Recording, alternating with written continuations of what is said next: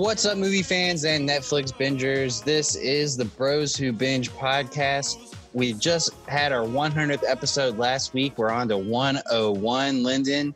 New phase, kind of, to the Bros Who Binge. We're, still making some adjustments, but last week we came back to movies back in the theaters, and we finally saw the movie to go see in theaters this week, and we're going to talk about it. Tenet. We're going to talk about Tenet at the end of the show, but also we had one of your favorite shows, The Boys, come back. How are you feeling about this weekend? Bro, I'm hype. I got one word for you. Your mission, if you choose to accept the word that can save you or hurt you, Tenet. Or I wish I knew exactly what they said, the crow cracks twice at midnight or whatever the fuck they were saying. There's the little secret code. Super hype. Tenet, oh man, I can't wait to gush over that movie. But to say that was my most anticipated movie going into the year. It did not let me down. My list of Robert Pattinson and John David Washington did not let me down. I am hyped. Everything we have been talking about on this pod legit came true with Tenet. And then on top of that, not even Tenet is layer one of the cake. Layer two of the cake is the fact that we got The Boys, which is fucking amazing. Our most anticipated show, at least mine. I think you would say Mandalorian might be yours, but but I know you love this show as well. But this was definitely my most anticipated show. Super hyped to talk about it. All I gotta say about that is Daddy's back, baby. Daddy's fucking back, and it's time to go. Yo, just Ryan? Oh, whoa, we're getting all of that and some more. Karen Fukuhara, Bae, killing it. Loved her this season. Look, man, I got so much I want to dive into. Took notes on everything, as well as Lovecraft Country coming through this week. Solid episode, and we're back with the Avatar rewatch, Book 3. We got a lot to get into with that, but this is a big week, man. Even watch Young Wallander. I definitely recommend it. Okay, yeah. See, I never got to get to Young Wallander. I did say that I would recommend Ted Lasso for people. I've been getting into that. Movie on the Rise is a little bit short for me this week, but I'll be talking about some things that I think you should be checking out. But yeah, man, we don't have a lot of news to get into, but it is worth noting. Prayers out to our boy Rob Pat and The Rock. People. And The Rock, and everyone that out there that's been trying to get us our movies back and filming, and got caught some COVID. So hopefully everyone ends up being okay. Yeah, word on road is that both are okay, not showing symptoms. They have the not showing symptoms one or whatever. Word on road about Rob, but they said they're going to be starting the Batman as soon as he's healthy. So I heard that they already just kept on filming. They're just we got other scenes we got to do without him. I saw that too. I didn't want to report that because immediately after I saw that, they were like, no, don't worry. They shut down because of COVID, but I don't know if they did. It's I think they said that to save their ass, but I feel like it's what you said. We still, Catwoman, you got some scenes to film, girl. Riddler, that's what I'm saying. You got some scenes to film, partner. Look, Colin Farrell, all them prosthetics take forever to put on your ass. Let's get this shit done with. Exactly. So yeah, man. Let's not waste too much time. Let's go ahead and jump right into it. Let's go.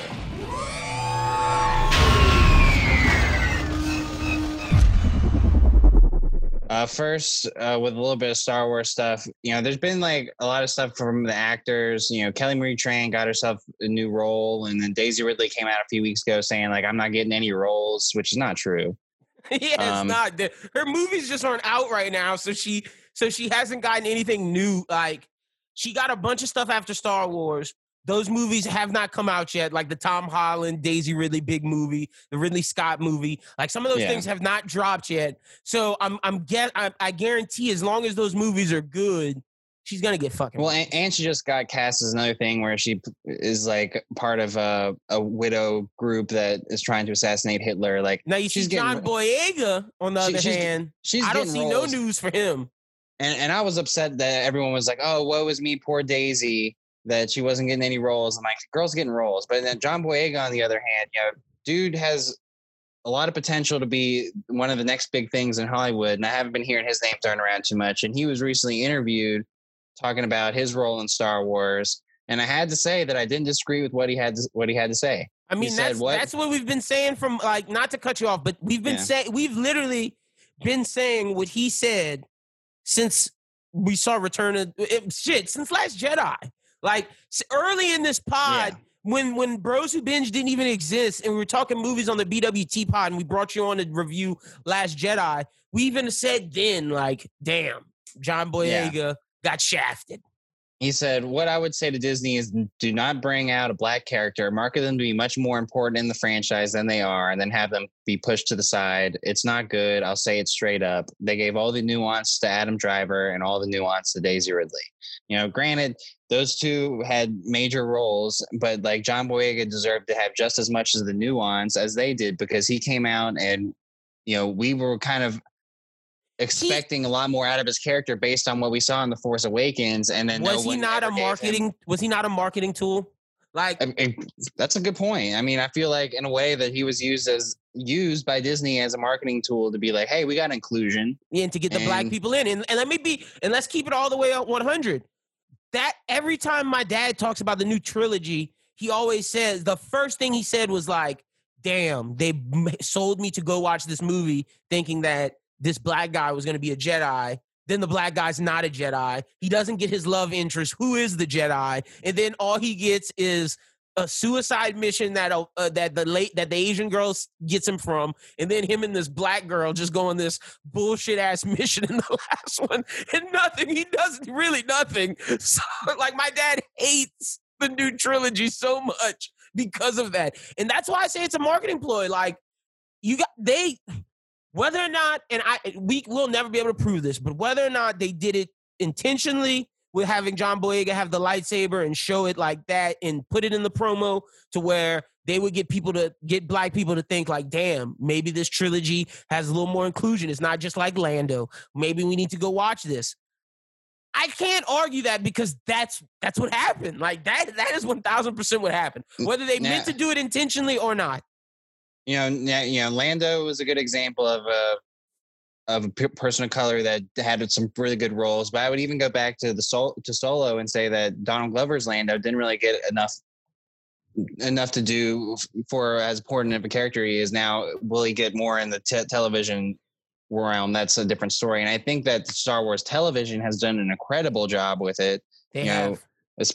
Pedro Pascal and Ming-Na Wen, Carl Weathers, so like, they've been doing really well on television. We're about to get Rosario Dawson. We're about Dawson. We're about to get so much. We're gonna get Cassian Andor series. Yeah, but I mean, like, I just don't understand like why the new trilogy didn't do anything with that. And then moving into what might be to come, the names that are being thrown around, even in a director's standpoint, don't really like throw give me any different voices or get me any more excited. What, like Benioff and Weiss, or what kind of track record do they have, like with? And we're gonna get into some Benioff and Weiss shit later. That's just like exactly.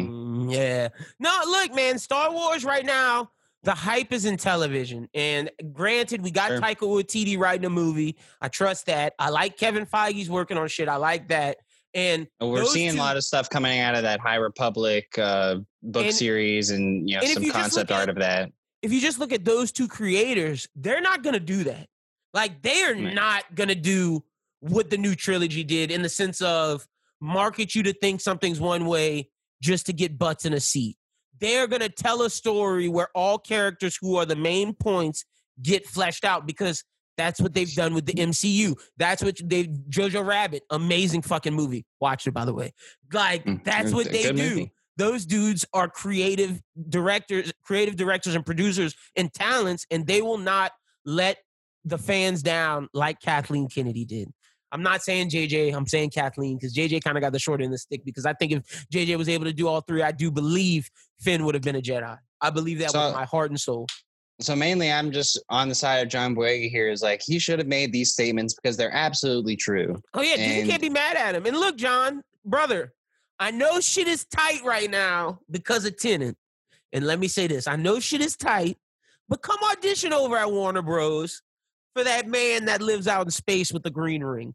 Come audition you're going to be going up against my guy, JDW. You might not Jonathan Majors.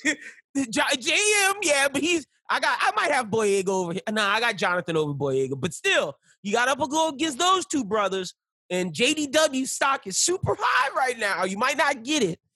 But who knows? You may get Black Lightning. You may get something cool over in DC. You may get something. I mean, who's going to play Static Shock? I mean, I guess he might be a little too old. Yeah, they're going to go teenage version with that. But that's Black why I Lightning said, would be pretty good. That's why I said what Black about Mr. Lightning? Terrific? I wouldn't be mad at Mr. Terrific. One of those. Come to DC, brother. I think he'd be a good Mr. Terrific if that was like one of the roles that they wanted to throw him into. Shit, if they want to make him a villain, make him Bronze Tiger. I'd be down. Why not? since Idris Elba's not Bronze Tiger, might as well throw that out there and just showing love to Warner Brothers. They did say that everybody who saw Suicide Squad said this was James Gunn's masterpiece. So, gotta wait and see on that front. So yeah, man, John Boyega come to DC, but that's all I really got on that. Like I said, we've been agreeing with this dude since the jump. So good on him to tell his side of the story. Well, going into, you mentioned DC and a comic book property. Another comic adaptation is coming from the guys who put together Project Power from Netflix, Henry Jost and Ari Schulman, who also did Catfish. They've signed on to direct the sci-fi action thriller Nemesis for Warner Brothers, based on a comic series by Mark Millar and Steve McNiven. The story follows an idealistic tech inventor whose world comes crashing down when he is framed for his wife's murder, and he discovers the deeply rooted power structure that courses through the most powerful country in the world. Amidst his anger and pain, he is recruited by a mass vigilante known as Nemesis, who is determined to take down the corrupt system that has burned him in the same way as it has the protagonist. Fans of the original comic will recall that the premise of Nemesis was about flipping the idea of Batman on its head, with a teaser image for the series posing the question, what if Batman was the Joker?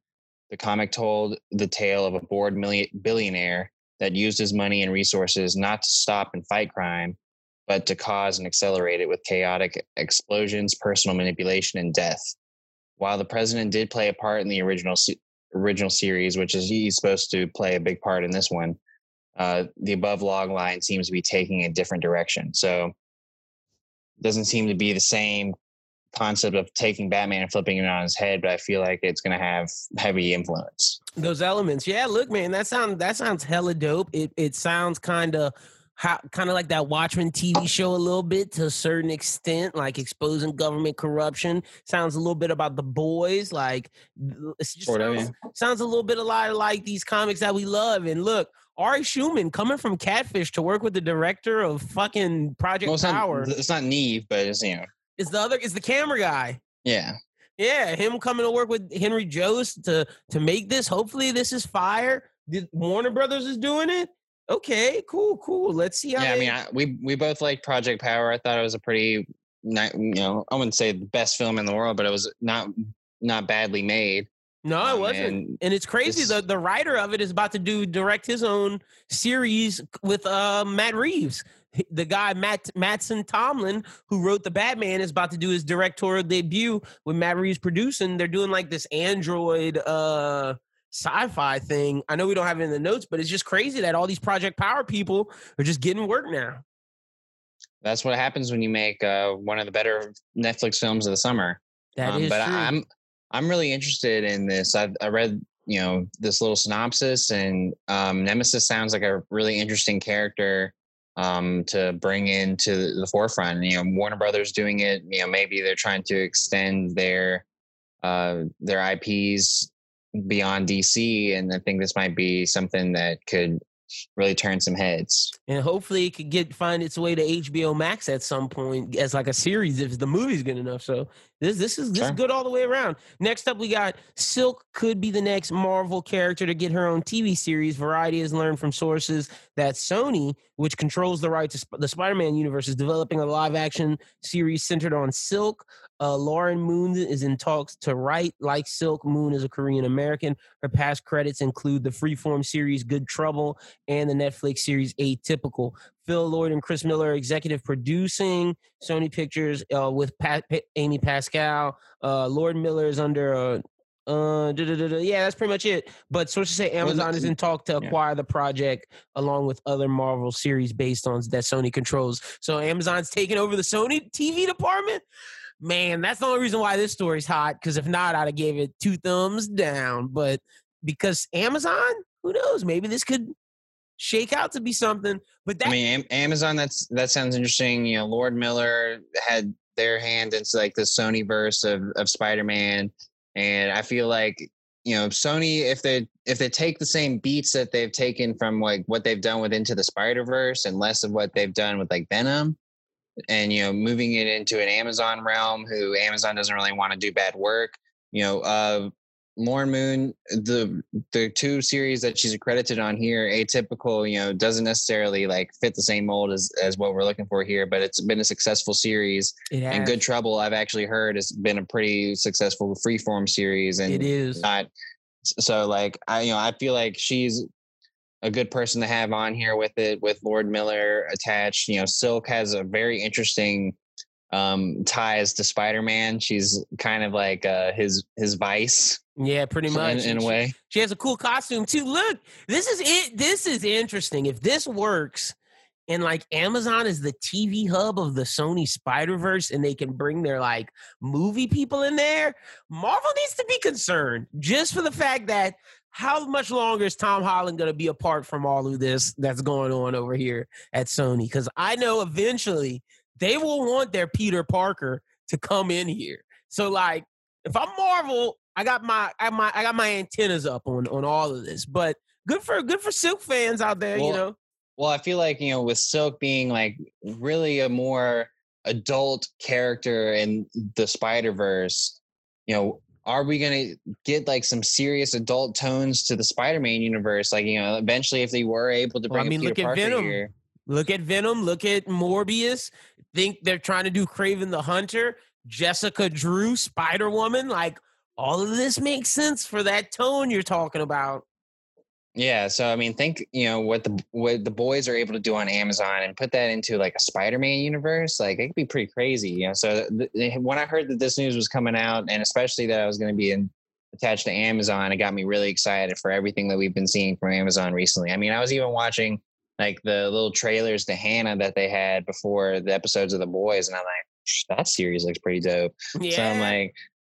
So I'm really excited to hear this news, you know, and just, you know, I've been diving in on learning more about who Silk is. And like, the more and more I learn about Silk, I'm like, oh, this could be like, you know, something we've never seen before in Spider-Man. It's going to be interesting to say the least. So I got my antennas up and I'm ready to see what they got. Next up, we got Benioff and Weiss. They're adapting this Chinese author Liu Xian's sci-fi trilogy. And if I pronounce your name wrong, I'm super sorry. The Three-Body Problem for Netflix. Brad Pitt and Rosamund Pike and Rian Johnson are also executive producing. Xian and Ken Liu, who wrote the English translations of the first and third books, are also serving as consultant producers. Liu Xian's trilogy is the most ambitious sci-fi fiction series we've read, taking readers on a journey from the 1960s until the end of time, from life on our pale blue dot to the distant fringes of the universe. We look forward to spending the next years of our lives bringing this for audiences around the world to see, said Benioff and Weiss. It has to do with like Earth's first encounters with aliens. Yeah, and then expanding outward. So, look, they didn't get to do Star Wars. Maybe this is more up their boat. They got stuff that's already written out for them, so all they got to do is just follow it to the T. So maybe like it'll be Game good. of Thrones. Maybe it'll be good if they follow this shit to the T and not have to go off on their own. Because we see when they have to go off on their own, that's why they have problems. Look at Game of Thrones and Star Wars with no source material. And if they stray too far, you know, they got the authors there that are, you know, consulting producers. You know, I actually trust Rian Johnson in a lot of ways, you know, as many of other Star Wars Brad Pitt. Like, that's blaspheme. And I trust Brad Pitt as well. So like, if if these guys are going to like attach their names to this, they don't have to do. Yeah, so. Look, Brad Pitt hasn't done anything wrong in a long time. If you look at his producing credits, he's been killing it. So, like you said, Rian Johnson, I trust him to a certain extent, but Brad Pitt, he's not putting his name on trash. So, Benioff and Weiss, they'll be held together. Plus, that Netflix deal is huge. Netflix not about to let them put out some garbage. So we'll see what's up with that. But that's all Facts. I got on that. So this was kind of an interesting story that came out this week. Over the past few years, Marisol Nichols has been juggling the demands of being an actor on Riverdale with a side gig as an undercover agent in a fight against sex trafficking. She revealed that for the past 6 years, she's been hunting child sex predators. She has been working undercover with agents from the FBI. You talking about real life? Yes, Operation Underground Railroad and local law enforcement to serve as the bait for sting operations and domestically and internationally.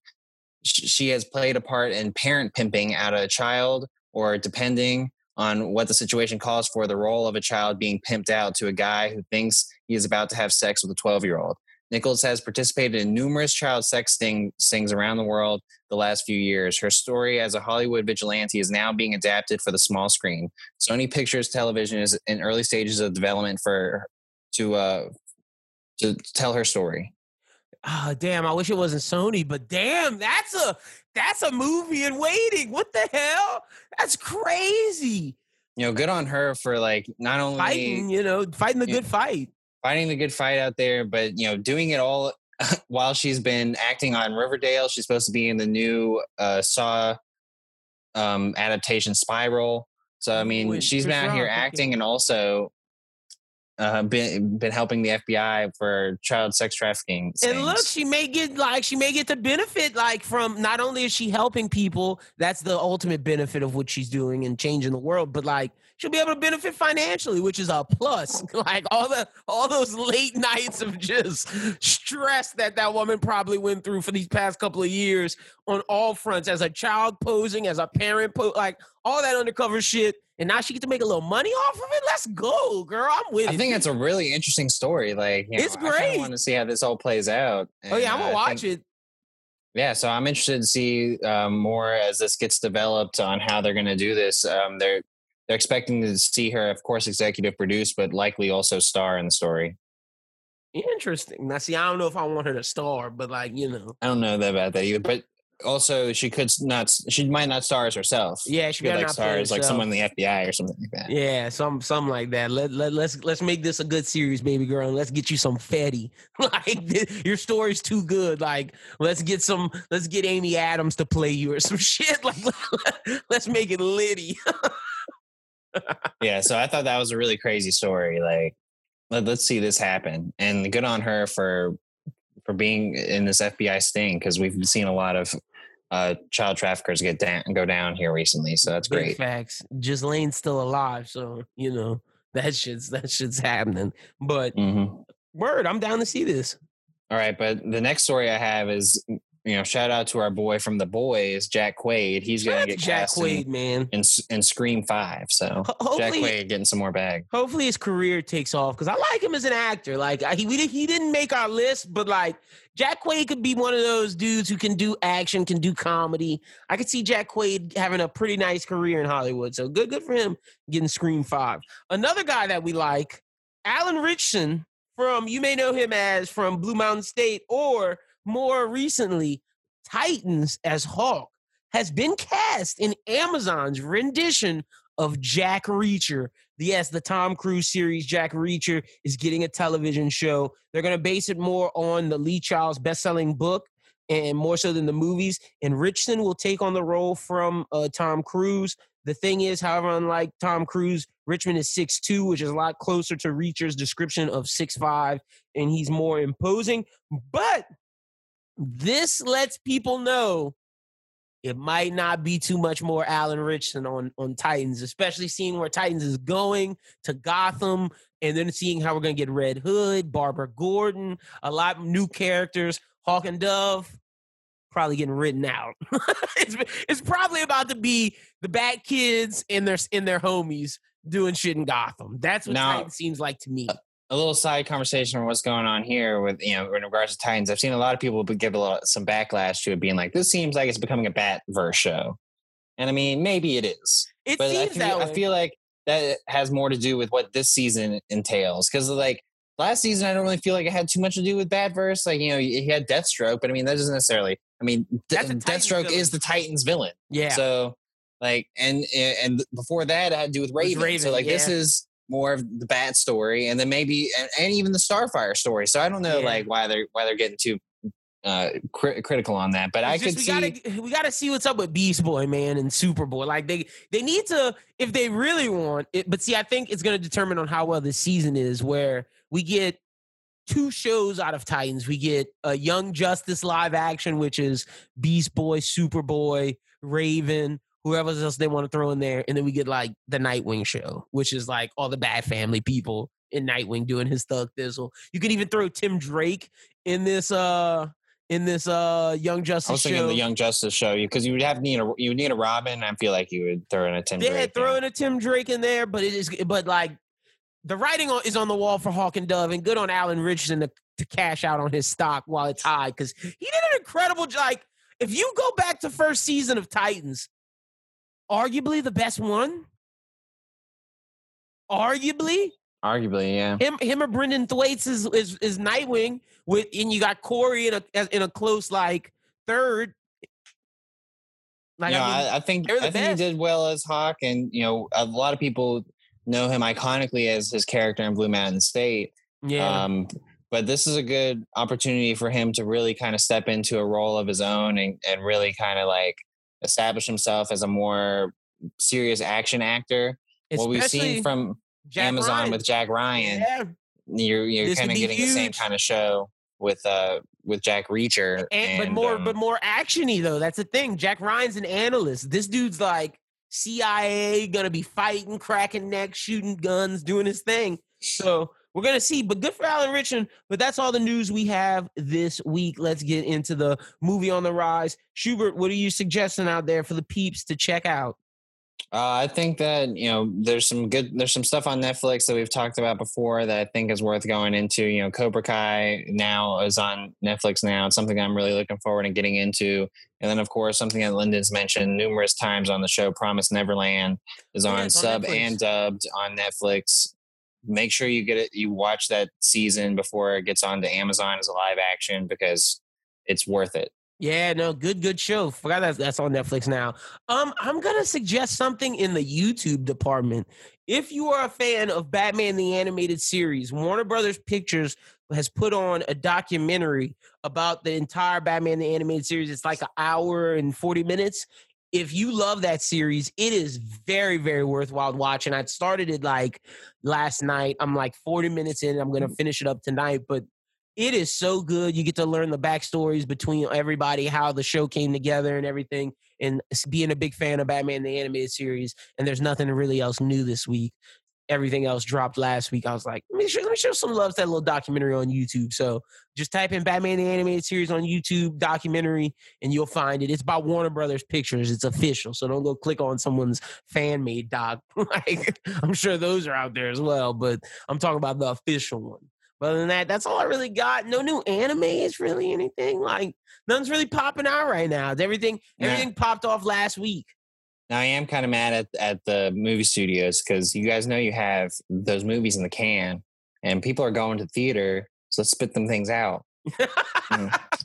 Well, Dune's going to be here in December. Like, come on. You know, we got Wonder Woman we got to watch. Like, come on. Time is running out. Black Widow, yeah. But I think everybody's trying to see how well Tenet does in its run, which people are predicting is going to make $500 million. I mean, shoot, people went out to go see New Mutants. Like, people are going to go out and see New Mutants. And yeah. Also, let me say this: Wednesday we're going to get the Dune trailer. Hopefully. Yeah, you saw it in the previews. I missed it. But they said we're going to see the full one. Like, the teaser was just some shot. Like, the full one I'm looking forward to. Hopefully we'll get that Wednesday. But let's get into the reviews. It's time for the reviews. Schubert, where are we going first? Are we doing Avatar first? To knock that out? First. Yeah. All right. The crazy thing is, 2 of those episodes are filler. Which ones do you consider filler? All right. All right. The Painted Lady, I think for sure we can agree is filler. Filler. The one before that, too. I actually really like that episode. The Kuzan episode? I actually really enjoy that episode. I think it's It's filler though. Now, is it super important to the story? No. Maybe not. But it does make a lot of sense for like Aang as an avatar trying to instill at least a bits of freedom into the Fire Nation that doesn't necessarily. It's almost like he's laying in the groundwork for like what the Fire Nation should be post him saving them. So like I feel like in that and way, it lets him learn that all fire. It also this episode is important for humanizes the Fire Nation. Yeah, it's important for the decision that he'll make later on not to kill Ozai instead of taking his benders, because through what he learns through Roku's story with Sozin and through his connection with Zuko and through moments like these shows that not all Fire Nation people are evil, quote unquote. There's gray area in there. That's why it's important. But other than that, that shit is filler. And the Painted Lady, that's just Katara healing niggas. So that's all that is. We don't have to talk about those two. However, the Awakening, we see Zuko and Aang's positions flip. From season 1 to 2, book 1 to 2, Aang is the hero. Everywhere he's regarded, it's the Avatar. All hail the Avatar. Zuko is the outcast running from his father to regain his honor. Aang even says it. I'm not doing this because I failed. I'm doing this because I'm embarrassed and I need to regain my honor. He then meets the Moon Spirit who tells him, bro, you're fucking up. Roku's telling him you're fucking up. You didn't fail. You can still do this. He windsurfs, he water surfs, windsurfs, whatever. Gets the hell out of there. Zuko, on the other hand, is like coming back as a hero, but a faux hero because his sister knows she didn't kill the Avatar, at least feels she didn't. And she doesn't want to take credit for that if she fails. She wants to put that on Zuko, but Zuko's accepted back. And this is a plan to where if the Avatar works out, cool, Zuko's back. I can turn on him later. If it doesn't, then cool, Zuko is fucked up anyway. I can still take over. And we see Mark Hamill's Fire Lord Ozai face-to-face for the first time in this episode with him and Zuko's conversation. But that's pretty much all that happens in The Awakening. Oh, also, sure. Katara has a moment with her father where she's like, why'd you leave me, Dad? Why'd you leave us? And we find that Katara used that special water to there's save no more there's no more special water. And the one thing I will add that kind of mixes in with Zuko's story from The Awakening and also into the headband, which is why I also feel like the headband is a little bit important, is that Zuko goes to meet his uncle in the prison, and we start to see that he's like, you know, as much as he's come into this new life in the Fire Nation, he needs his uncle. Yeah. And his uncle is an important figure in his life in order to someone that he can actually trust and talk to, because he doesn't trust anyone that he's with now. He has all this power, but he doesn't trust his father. He doesn't trust his sister. He may trust May a little bit, but even that's then, just because his girl. That's because it's his girl. Yeah, he won't tell her like anything like crazy. But like his, losing his connection to Uncle Iroh, and you even see Uncle Iroh's reactions to it as well. He's having to shun Zuko because in a way he's trying to make this another tough lesson love. for him. Like, bro, you gotta like, I love you, Zuko, but you didn't follow the way. You didn't do what was right. So I'm not gonna give in to you and let you have your cake and eat it too. You need to go. This is your choice. Live with it, partner. And then we could change something if you want to change something. But for right now, you gotta live in this mess. Like we said about headband, we already talked about the importance of that. Painted Lady, there's no importance of, zero. It's literally just Katara healing people, thinking she's special. And then, but number 4, Sokka's master. Sokka feels he's not contributing enough to the group. He needs a new weapon. He meets a mysterious master who then trains him, gives him a black obsidian sword. We then find that the master is a member of the White Lotus. Yes, now we have been foreshadowed in book 1. Boomy White Lotus. What's Jaco? Yeah. What's his name? Jakku or what? The Fire Nation bender from 1. Yeah. Whatever his name, but Jiraiya. Oh, it's Zhong. No, not Jiraiya. Jiraiya's not Naruto. Zhong's ass. White Lotus. At the end of season 1, we meet Pakku, who is the waterbender, White Lotus, and Uncle Iroh, White Lotus. This is the gang of all these old people who believe a way of life that transcend nations, and we even see that's expressed by the fact that on his door, the Fire Nation symbol's in the middle, but around it is the White Lotus, signifying that, yes, I'm Fire Nation, but my White Lotus in gold determines my outcome, determines like my loyalties more so than the Fire Nation. I just thought that was cool, and Sokka gets a new sword. Going back to Uncle Iroh's journey and in this he's book as working well. out too. He's working out in the prison. You see that he's, he may act like he's in prison, but he has a plan. Yeah, so we know Iroh's that's buff what's out coming here in up. these streets. And that's I was getting that jail workout going on. And that's really all that comes in these first 4 episodes. I think at some point we're going to need to do 5 episodes that may be coming in the next few weeks because we're, just on how this measures out. But some other stuff. The world thinks Aang is dead. Yeah, the world thinks Aang is dead. Their plan is now not to include the Earth Kingdom because Ba Sing Se fell. They're gonna do a ragtag group of all their allies to fight on Invasion Day, and we're gonna have to see if that works out. But Aang still has to learn firebending. Also, Zuko hires an assassin to come after the gang. We've come to know his name as Sparky Boom Man later down the line. But don't let that name fool you. This is one of the strongest people in the show. Exactly. Yeah, he's scary. He's imposing. Yeah, so that's our Avatar rewatch. We've started again. We're in book 3. All right, where are we going from here? Because Lovecraft. All right. Ooh, all right. Perfect. Good call. And that's not saying Lovecraft was bad because it was great this week. I would say that this week wasn't a Journey. This wasn't Journey Smollett Bell dominating the screen this week. I'd say this week was more so. She had some good moments. She had some good moments, and I don't even think this was Jonathan Majors this week. I don't think Jonathan Majors has had a week yet. I think this was Michael K. Williams this week. I think this was Michael K. Williams this week, Jonathan Majors' father, where we see his ties with the Book of Adam. He had one. He destroyed it. Tick's not his son, or Tick may be for his brother. I don't know who Tick is for, but Tick may be for his brother, or Tick may be for some white guy. Who knows? I don't know who Tick is for. Because if Montrose has the blood, and his brother should have had the blood too, but they're trying to treat it like his brother didn't. And if his brother's Tick's dad, then his brother had the blood too. So no, I mean Tick got the blood from his mom.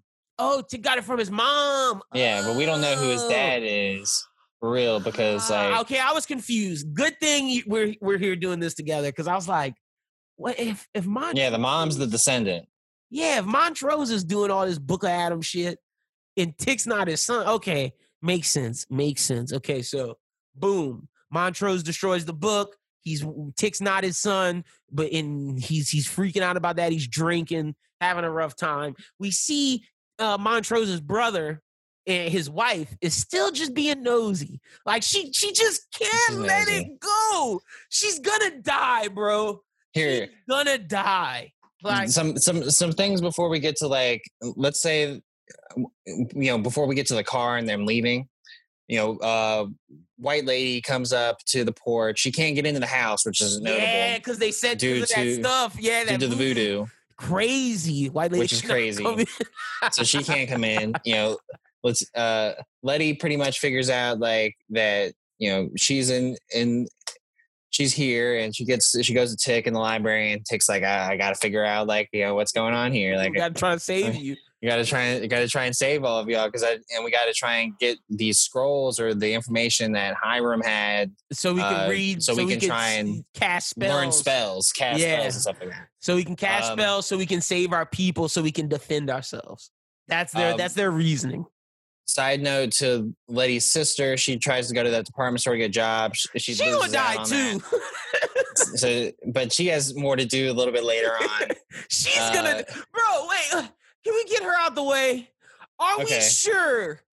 I'm asking you, if you are with a young lady and you get this young lady halfway naked and you see on this young lady's chest that there's a circle in demon horns branded into this young woman's chest, are you continuing said adventure with young woman? What are you talking about? Are you talking about when Letty was getting with that white guy from the bar and they're getting undressed, about to have their sex scene. I mean, not Letty's sister, about to have their sex scene. And we see on this dude's chest. Yes, you're making it sound like she had it. And I was like, no, dude had this. I'm just saying if you were her. And I just used it to where. Oh, well, she was drunk. She was clowning. You should have got out of there. And then we're going to act like we're not in the 60s. Are we sure? a black woman would have got with that white guy, all sketchy in a black person bar. But she was desperate. He had been there before. True. Because he got, Tick's dad. And she was desperate because she didn't get her job. That's why I mentioned the job. Yeah. She was but it did sound like in the conversation that it's not the first time that, a white guy's come up to try and get with her and change her life. Just for the in that time I could see it for the novelty or whatever. So like it wasn't something that was completely out of the question. True. So like I could see where like that was the demon horn thing, that's what gets me. It's like, girl, you should have got out of there. But I'm interested to see what comes to more with that because obviously she's gonna. All right, I guess we'll talk about this. No, we're gonna talk about it right now, just because in the preview we'll get to Tick's story and what happened with him, Letty, in a little bit, because that's the main chunk. But just to cap off Letty's sister, in the preview they show her and they go capture that woman from the store, but then we see a white lady in an outfit. Now I got two theories. Does Letty's sister take over that black girl's body who's working at the store, thus getting her the store job? Or does Letty's sister take over that white lady's body so she can go to them parties but still bang the white dude and he won't have no issues? That lady's taking somebody's body. So they doing some sort of body switching. But that's all I got to say on that, because that's her story pretty much ends with her having sex with white lady's brother or white lady's cousin, whoever that guy is, looking like one of the looking like a T-1000 with his all blonde hair, looking like a fucking Terminator. Like, well, fuck that guy. But all right, let's get to Tick Montrose and Letty. So the one other thing I want to say to that too is like, white lady, whatever, Christine Braithwaite, I think her name is. Christina Braithwaite. And so she goes to meet up with the sheriff, and we find out that they got some other. There's lodges. There's other different sections of this whole thing. So there's more to find out with that. We learn a little bit that from Michael K. Williams too. That there's 34. There's 34 lodges. It's like they're like the Klan.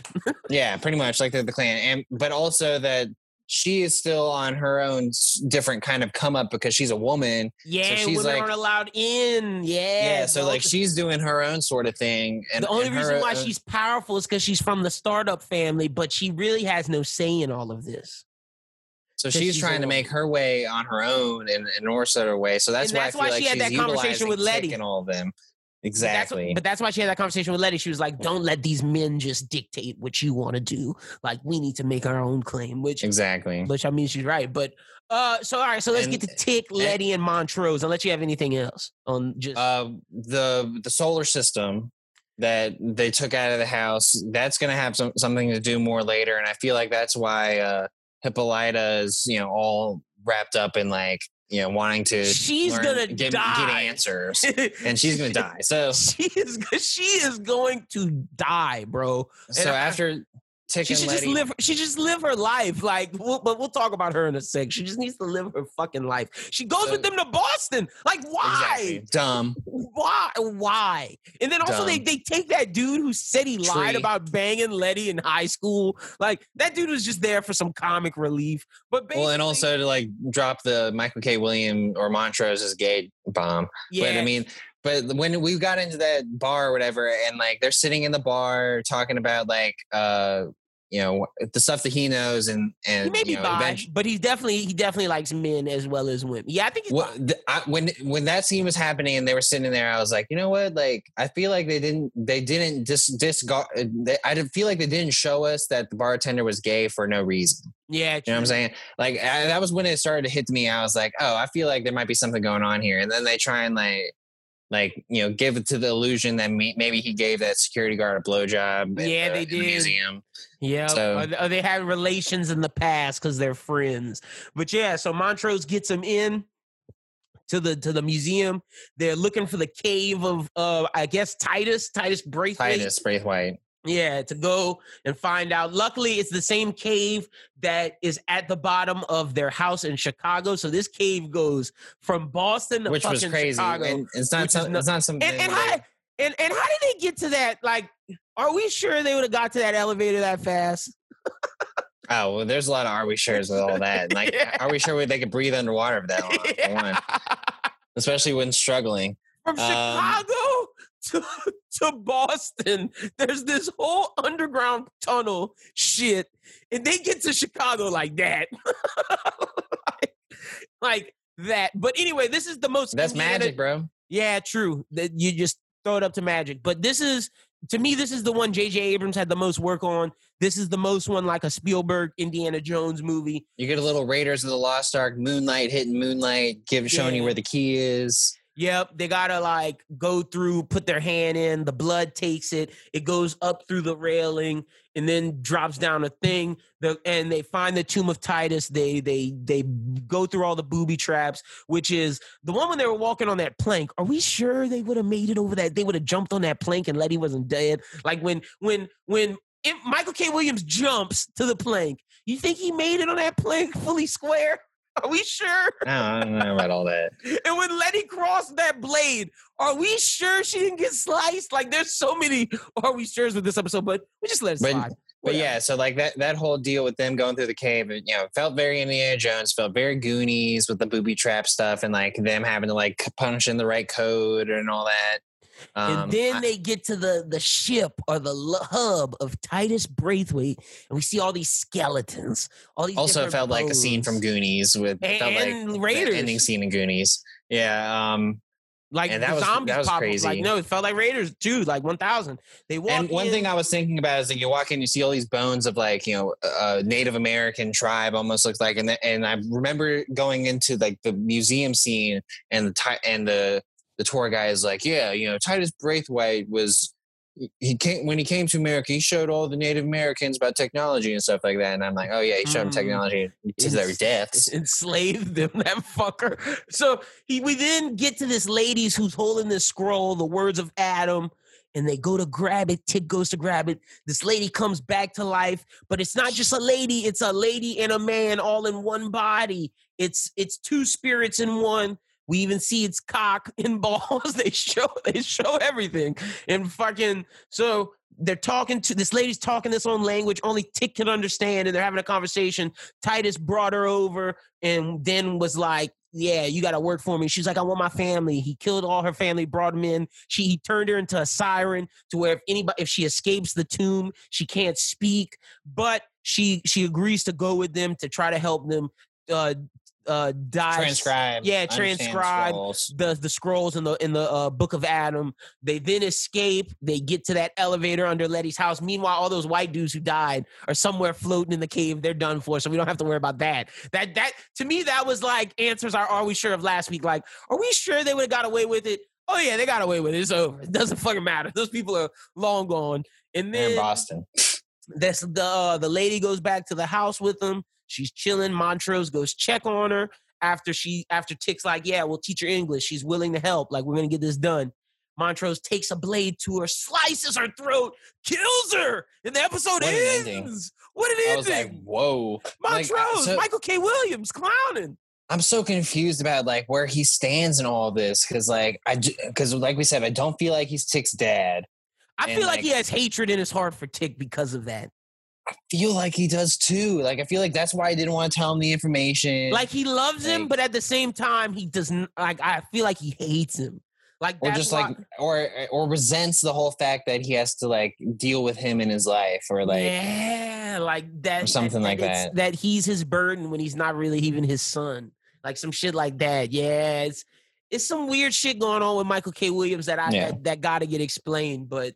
And the other ending thing, like we said earlier on, and like Hippolyta turning around, going over to Devon County, and her taking her daughter. Her daughter, bro.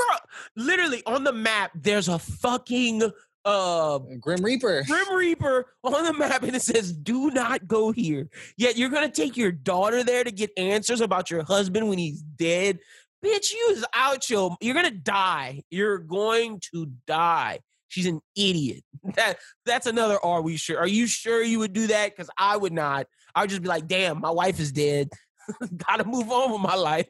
I wouldn't even fuck with Tick and them anymore. I'd be like, no, nigga, y'all can't take my fucking car. I'm not fucking with y'all. Like, I might move to California. Like, fuck them. Like, I'm not dealing with that shit. But she's still dealing with it, so we're gonna have But to it see. also goes to like what she's been exploring with that solar system thing that Christina Braithwaite's been after. What does that have to do with everything? Wait till she finds out who got it. Bitch is dead. when we see them in the museum, there's a whole scene about her naming a comet. She knows a lot about astronomy, so like I feel like she's gonna have some sort of knowledge base to answering some question later on. But She's gonna answer one thing later. And then she's dead and die. Yeah, that's she got death flags written all around her. So we'll see. See, when they brought Tree along on the ride, I thought he was gonna like be. Oh, he's gonna die too. Die. He might die next episode. You got to bring him in when he got into the car. I was like, oh, this dude's fodder. Like, yeah, he's dying. He's gonna die. I think he's gonna die probably within 2 episodes. I got Hippolyta dying definitely by season finale, and depending on Letty's sister, if she gets transformed into a white woman or a black woman, depends on where she going for the rest of this season. But she might die too. Although I feel like that white guy has an infatuation, whether or not it's a sacrifice or what, we're going to find out with all that. But that's all that's going on with Lovecraft. Where we going? We're going to the boys or we're going Tenet? Where we going? We're going to the boys. So that was the 4th episode of Lovecraft. We got 6 more. Bet. All right, let's get to the boys. All right, before we break down each episode, the boys ended with, see, I didn't remember that Huey and Frenchie and Mother's Milk got, and the woman, because that's Karen. I'm gonna just call her Karen Fukuhara. Oh no, Kimiko. And Kimiko got stranded, left for dead by the butcher, and they had to escape, and they had beef with the butcher because the butcher left them. Forgot all about that. Also forgot that whatchamacall, the stuff with A-Train. Forgot that A-Train killed Pop Claw. Then he got his ass whooped, but fucking Starlight and what's our guy's name? Huey saved him, although Starlight did beat his ass too. So at the same time, they saved him, but they beat his ass. And he was in the ICU. So that's what happened last season. Also, the butcher sees that Homelander and his wife have a kid. And the butcher, that's pretty much. And Homelander killed Homegirl. Oh yeah, the director of Vought. And blamed it on the butcher. Also, Compound V, people are starting to know about it. Yeah, create superheroes. So that's pretty much where we left off. So episode 1, they started working for the military, Vought, because that's what Homelander wanted. Homelander is seemingly at first running things without Giancarlo, but Giancarlo comes in very soon to put him in his place. Be like, I'm running this. I'm not afraid of you.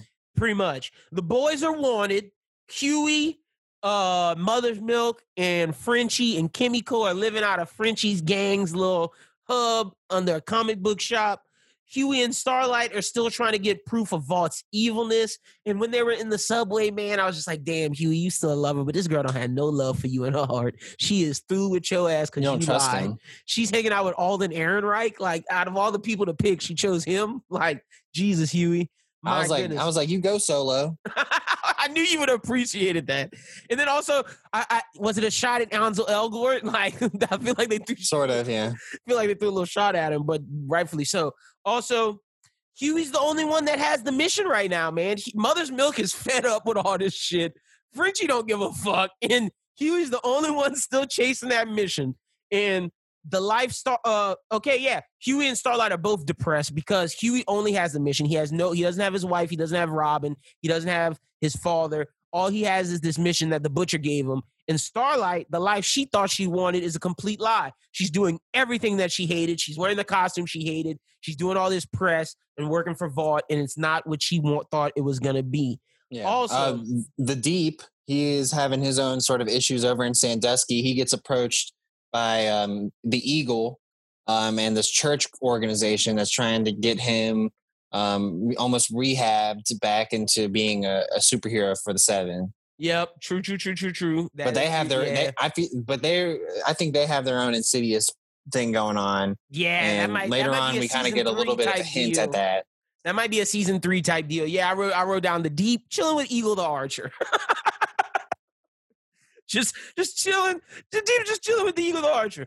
Also, the Stormfront intro scene, hilarious. The IG live where she's like, "Oh, all this shit is fake. This guy, you saw him in another commercial." It's just like, all right.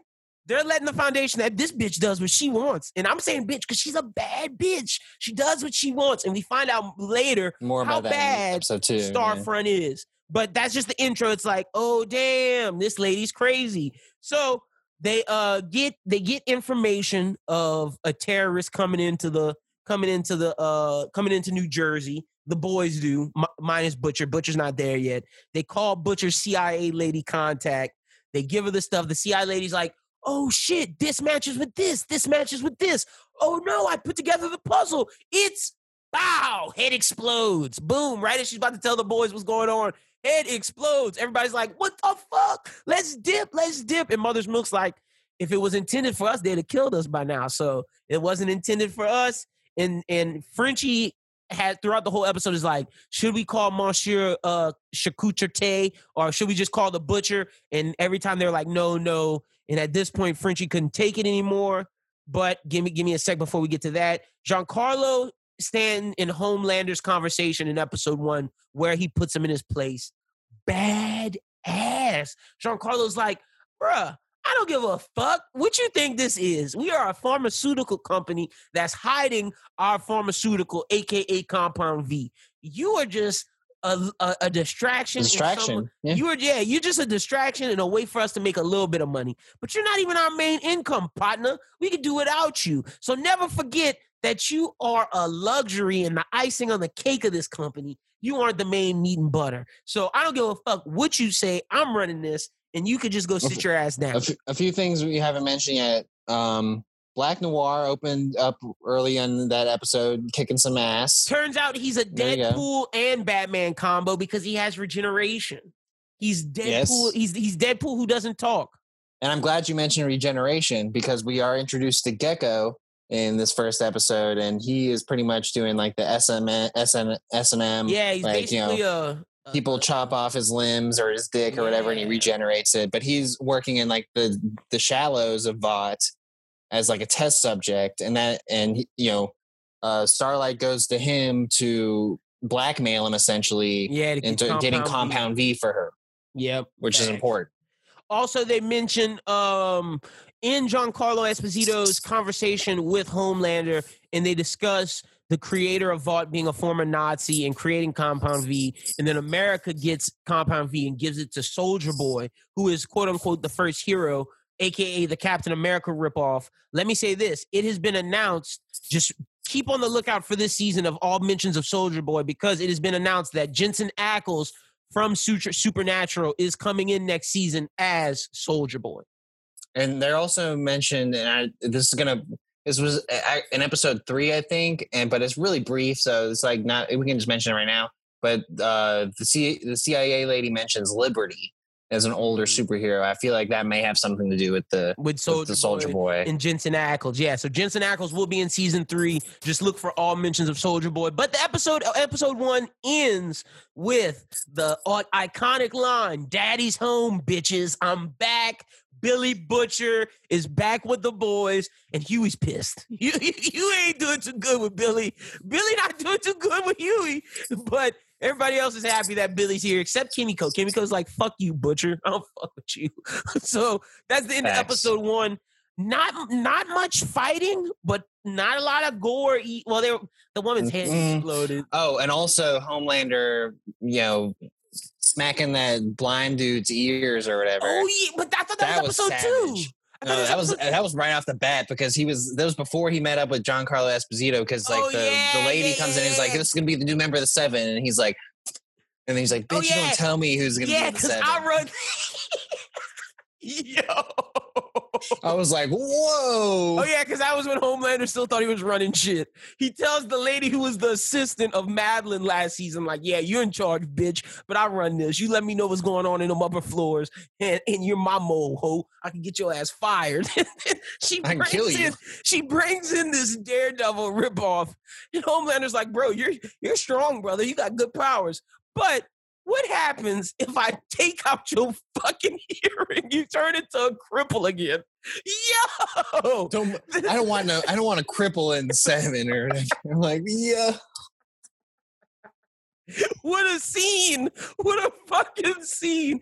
But that's why Giancarlo Esposito brings in Stormfront, and that's why they have that conversation later on. That's a good point. We did have to touch on that, but that's pretty much all that happens in episode 1. Super solid episode to get us back into it.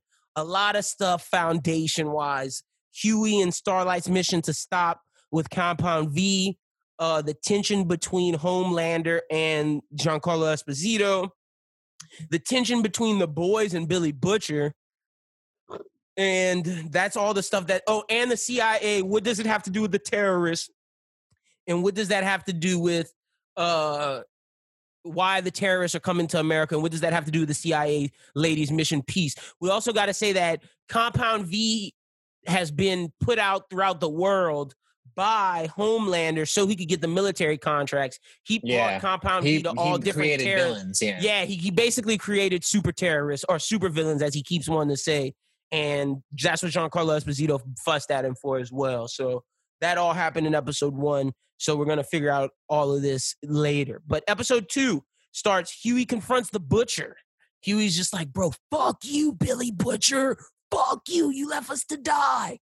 But we find out what happened to Butcher, and we find out all that went down with him, how he woke up one day in some random Indiana. Some random place, went to the lunch to go write down his shit. And then we find out that the lady was seeing the board, seeing the screen. Oh, damn, you're wanted. All the boys are wanted. Of course, we knew that, but we find out Butcher doesn't know really what happened to him, and he wrote down where his wife is. Because he's going to try and find his wife, which we'll get to more of that in episode 3. Speaking of his wife, Homelander starts chilling with his son. He starts chilling with his son, and shit is weird. In this initial stage of episode 2, I'm thinking Homelander's like, oh, you're just like me, blah blah blah. And I'm like, is he though? Like, yeah. What's the deal with that? Like, I keep calling him I keep wanting to call the son Kevin. His name is Ryan. So if I say Kevin, that's who I'm talking about. He kind of looks like a Home Alone kid. That's probably he looks like Kevin, bro. To me, he's a Kevin. But yeah, Homelander keeps trying to tell his son, "You're just like me. You're just like me." And his son's like, "I don't know, man. I don't think I." There was he doesn't necessarily care. Like, he's just like, I mean, I'm living my life with my mom. Like, I'm pretty cool. Yeah, we're chilling. Oh, another thing in this episode, A-Train returns. A-Train is out of the coma and is coming to blackmail Starlight. Before we even get to that, that the namesake of this episode is Girls Get It Done. We see Stormfront and Maeve and Starlight going on this press junket or whatever, where we see a lot of what Stormfront is like. I got this bad bitch mentality. Like, I don't care about nothing. Like, I'm gonna say whatever I want, whatever I feel like. But that goes when the A-Train comes in and like tries to pester Starlight, and then Starlight has this conversation with Stormfront, because I wrote that down. Where Stormfront's like, if you're trying to be this Vought spy, like, fuck you, like, I'm gonna do what I want. I'm Stormfront. I used to look up to what you did, but you sold out, bitch. Like, and Starlight's like, you don't know me. You don't know my life story. You don't know what I've been through. And Stormfront's like, yeah, I do, Barbie. You're just some fucking knockoff shit. And so, like you said, it just shows more of Stormfront's personality. And Maeve, like, real quick with her, she goes off to see like her ex Flame, and we kind of established that her biggest concern in life is like, I don't want Homelander to know about anyone in my life, because he'll kill him. Yeah, he'll kill him because Homelander, which is crazy. Is crazy because he's wild, and he has like just moments where he has people that he can't let go of it out of his life. Speaking of that, he can't let go. Homelander's conversation with Butcher's wife. Butcher's wife goes to the people in charge at Vought in this like security thing. She's talking to the doctor, and the doctor's like, don't worry about it. We see the big wall or whatever. Yeah, we actually entrenched in like some prison camp or almost. Yeah, it's like this made up neighborhood where everything's fake, and basically the doctor's like, don't worry, Homelander will get over it. She goes to the house after Homelander's putting him to sleep, and he's like, you think I'm going to be over it in a couple months? Nah, bitch, that's my fucking son. What you want to do? You want me to He hears everything. You want me to tell him that you're in a prison? You want me to tell him that y'all been living a lie? You want me to tell him that Burger King's not up in here? What you want to do? What do you want to do right now, bitch? He'll hate you, and I want him to hate you. And Butcher's wife can't do nothing but just rock out. Like, just gotta let it be. Can't do nothing. Homelander's crazy. So the next one I have is Kimiko. They confront her brother, and then they capture him. In Kimiko's conversation with her brother, the first and second, we find out that Kimiko can talk. We find out that they were exposed and got treated to Compound V. They tried to help their village, but they couldn't. And Homelander came and killed their village. Yeah, killed their village. We found out that they everybody got separated, and we just see that Kimiko has a little more to her. But we also find out that Kimiko's brother is the terrorist that they're looking for. Butcher wants to shoot him and kill him, and Huey's like, nah, that's Kimiko's brother. And Mother's Milk and Frenchie kind of support him in this. But Butcher hits Huey after Huey knocks away the shot. The guy leaves, and Butcher hits his ass, and it's like, damn, Butcher, you didn't have to hit him. Fuck. Yeah. And Huey gets hit, and that's pretty much how the episode is with that one. Yeah, but they have him captured, though. They have the guy other things to mention in this episode. A-Train's still struggling with his repercussions of his addiction, and also going to the Deep storyline. Oh, yeah, the Deep to talk about the Deep. The Deep is with the Eagle. They're talking to the church lady or whatever. He takes the shrooms, and then Patton Oswalt plays his gills, and they have that whole conversation. And the Deep's trying to accept himself. He's trying to. If this is out of all redemption arcs, this is a great redemption because we're seeing this character get taken down and rebuilt up. But is he going to get rebuilt up in a good image, or is he going to be in this image of the church? I feel like he's really kind of. I feel like he's a little bit of the brainwash, but he's also like coming to grips with like why he was so shitty. Yeah. And like I feel like, him establishing like why he felt so inclined to like, be a rapist and shit like that. Yeah. Was explained in this. And also, since we're about to get into episode 3 and the Deep stuff is just very rare anyway. Like he even has like, he's coming to grips with his gills and coming to accept it. And then there's a scene where Homelander's like, your gills are showing whatever. And I feel like he's like, fuck you, Homelander. Yeah, I don't care.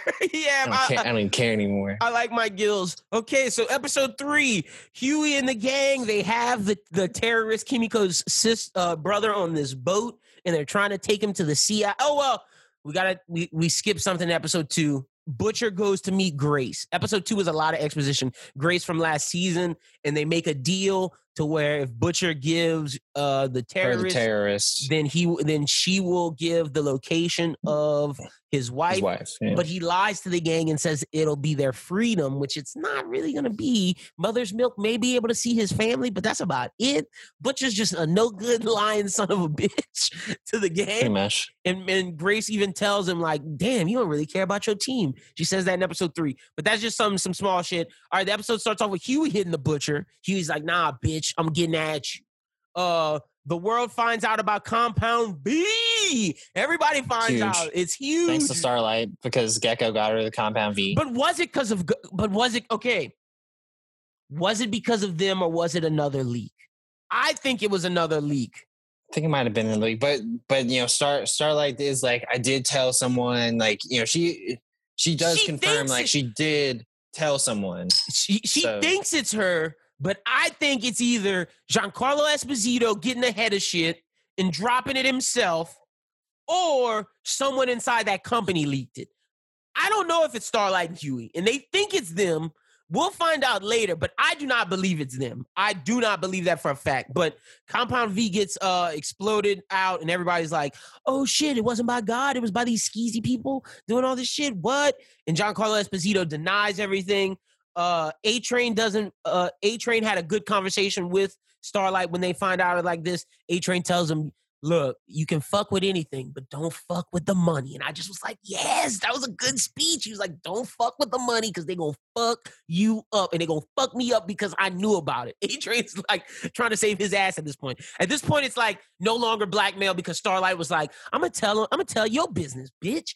And A-Train's like, all right, well, I guess we in this together, but I'm going to just keep telling you what the fuck is going on. And your ass is fucking up right now. You're fucking up the money. And you're someone who came from money. So you don't understand once someone was hungry, gets money, they not letting it go. And that was an amazing conversation. What What else we got? Oh, Ryan explodes, aka Kevin. So Homelander's hanging out with his name is Ryan. His fucking name is Kevin. Kevin's on the roof with Homelander. Homelander's like, jump, bro. You're good. You're my son. You can fly. We're gods. Like, you're the only person who can understand me. I'm the only person that can understand you. I'm trying to make my family. I'm trying to do this right. Little nigga gets slapped off the building. It's the ground. And I was just like, oh, shit. At first, I thought he was dead. I was like, oh, because, like, I was so convinced at this point. I'm like, dude, like, does he even have the powers? Because, like, you know, we're finding out all this stuff with Compound V, and I'm like, well, like, if it's not, like, genetic or whatever, like, and he doesn't have any Compound V, like, and he slaps that dude off the building, I'm like, what the hell? He could have just took after his mom. Like, he like, that didn't cross Homelander's thought. It was just and, like, nah, I also had, like, in the back of my mind, son. I was like, maybe it is somehow Butcher's son, but it doesn't. It is. Yeah, it's not. It's not. So Kevin, his mom's like, Kevin, are you okay? Fuck Ryan. you, Homelander. Yeah, Ryan, are you okay? And Ryan gets up. Ryan's like, and Homelander's like, let him go. Let him go. And touches mom. Ryan's like, let go of my fucking mom. And his eyes are going red. And he pushes him. It's like some Brightburn shit. And Homelander's like, ooh, I like this. All right, bet you do have powers. Told you so. And Ryan's like, I fucking hate you. You're not my dad. I hate you. You're not my dad. You're not my dad. I'm nothing like you. Fuck you. I'm living with my mom. And then they walk off and slam the door. And Homelander's like, damn, I thought y'all was my family. But that leads him to go back to the 7 like, fuck Ryan. Homelander's just like, fuck him. Y'all are my family. Fuck him. Y'all are my family. We gonna band together. And then everyone's just like, fuck this guy. Like, where have you been for the past 3 days? Oh shit! You think Maeve's your friend, but she's scared of you. Maeve don't fuck with you. Starlight definitely don't fuck with you. Stormwatch don't fuck with you at all. Only person that maybe fuck with you is A-Train and Black Noir. Maybe. But maybe. And the Deep. So he goes back, finds out about the whole Compound V shit, and is like, damn. Homelander says fuck Vought to the 7, and they're like, okay, we're going to get this terrorist. We're going to do our job. The 7 confront the Deep. I thought that was a big thing where all of them are. Well, I mean, even the whole scene where, you know, Karen Fukuhara's brother takes down the helicopter, and I'm like, oh, well, all shit's about to break loose for sure. And then the Deep comes in, like, sends sharks and shit at them, and then they have to escape, and that's when we finally get the scene from the trailer. Wait, pause. Kimiko's brother destroys the NYP helicopter. They escape. Huey's phone call with Starlight saying that she's the reason why he doesn't want to die. That's a big moment. It's a big moment. I was like, this dude's a wuss. Starlight's his second win. He's going to be devastated when she doesn't want him. Second win. Oh, my God. I was like, get a grip on yourself, homie. Watching that damn video every day. Get a grip on yourself, dude. That was like the soberest, drunk, sad phone call to an ex ever. You're my second win. You're my second win, dude. I'm talking to her like she's a fart. Oh shit! Yeah, big moment. So yeah. After the helicopter's destroyed, Grace is like, "Y'all gotta get out of there. People are coming." So the Deep sends all these sharks after them. They end up getting on the boat. They crash through a whale. Huey's like, "I can't go on, Butcher." He's like, "I don't want to. I can't do it. I have all this whale blood." And Mother's Milk like, "Bro, you coming? Or I'm not coming. We just both gonna get caught." And Huey's like, "Fuck it. I love you, Mother's Milk. Gotta go." And I think Mother's Milk's conversation with the Butcher is good to rebuild Huey's relationship because he's like, that's your canary. That was Frenchie's. No, that was Mother's Milk. Okay. Mother's Milk tells him about, like, that's your canary.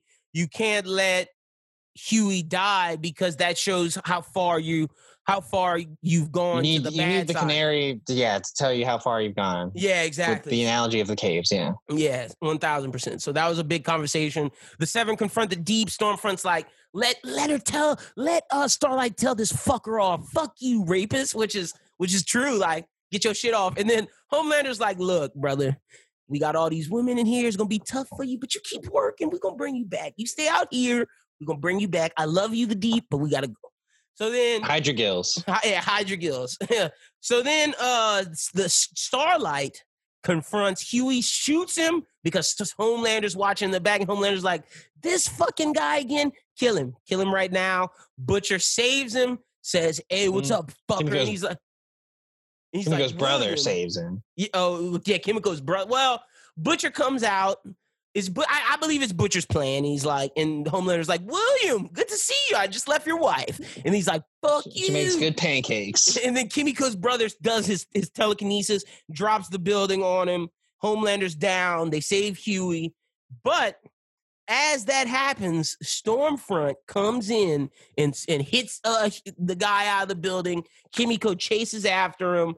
And then Stormfront fights Kimiko and Kimiko's brother, whooping ass. Stormfront's just destroying property, killing black people. Like killing black people. Let's be real. Like let's call a spade a spade. Busted in their house. And they were like, what are you doing? And she's like, I don't give a fuck about you. Zap. Everybody in the way. Zap. Busting through shit. Just killing dude walking down the stairs. Zap. Get out of my fucking way. I'm blowing up floors. I'm just busting people up with my Shazam powers. They go up to the top, and she's like, fuck you. Hits Kimiko to the side, rips off Kimiko's brother's hands, and was like, yeah, that's another dead yellow man. And I was like, whoa! Whoa! Stormfront's a racist. And we find out that this lady, she's not. Look, I'm not going to even say she got racial tendencies. I'm going to just straight up, she might be a little racist. Like, straight up. A little. Yeah. I haven't seen nothing that gives her any sort of inclination that she ain't just full blown. Yeah, no, for sure. Stormfront is lying on the outside. So she ends up killing all those innocent people, kills that guy. But Kimiko escapes with the boys, and they hold this big press conference where Homelander's not in the front. Homelander didn't get the kill, so he doesn't get the press conference. Stormfront does. This is kind of what Giancarlo Esposito wants. Stormfront is brought up talking like, oh, I'm here to help all these beautiful people, when she actually caused all this damage. And Homelander's just looking at her with her speech like, this bitch gonna be a problem. Not only do I have to deal with Giancarlo, but I gotta deal with this bitch. This gonna be an issue. So I wrote down Stormfront versus Homelander, Stormfront versus Kimiko, because both are just like giving her big eyes, and Karen Fukuhara's like, I'm gonna kick this bitch's ass. Yeah, I'm gonna kill this bitch. And Homelander's like, I'm gonna have to kill this bitch. So Stormfront has bullseyes on her left and right. But that's pretty much all that happens, man. Yeah, I'm interested to see some of the potential battles. Homelander versus Giancarlo Esposito. Homelander versus Stormfront. Homelander versus Billy Butcher. We got the Starlight and Huey relationship. We got Kimiko versus Stormfront. We got what's going to happen with Maeve and her relationship. How does the CIA and Grayson Mallory tie up all these loose ends with the terrorists?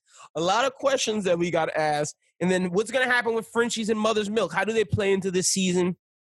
What's up with the Deep in the church? Like, how does the church play into all of this? A lot of questions that need to be answered, but I'm excited. The Boys season 2, sure. After watching episode 3 and seeing, what was the last thing we saw? After that big Stormfront battle, it was just like, yo, I need more. And it's going to be once a week. Yeah, the last thing we saw was Karen Fukuhara looking at the TV like, I'm going to kill this hoe. Yeah, man. I need more. I need more from the Boys. But that was an amazing first 3 episodes.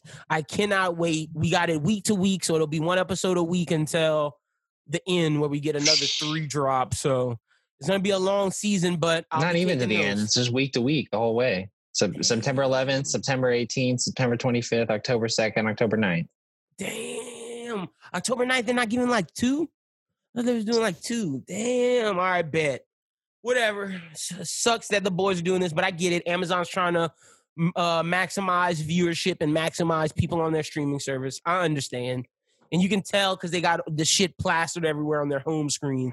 So I get it. And on IMDb too. Yeah, so I get it. But this season, incredible. Glad to have the Boys back. Some things that, like I tweeted, like I said, Kevin, a.k.a. Ryan, thought face. What's up with him? Stormfront, racist, but that's a bad SOB.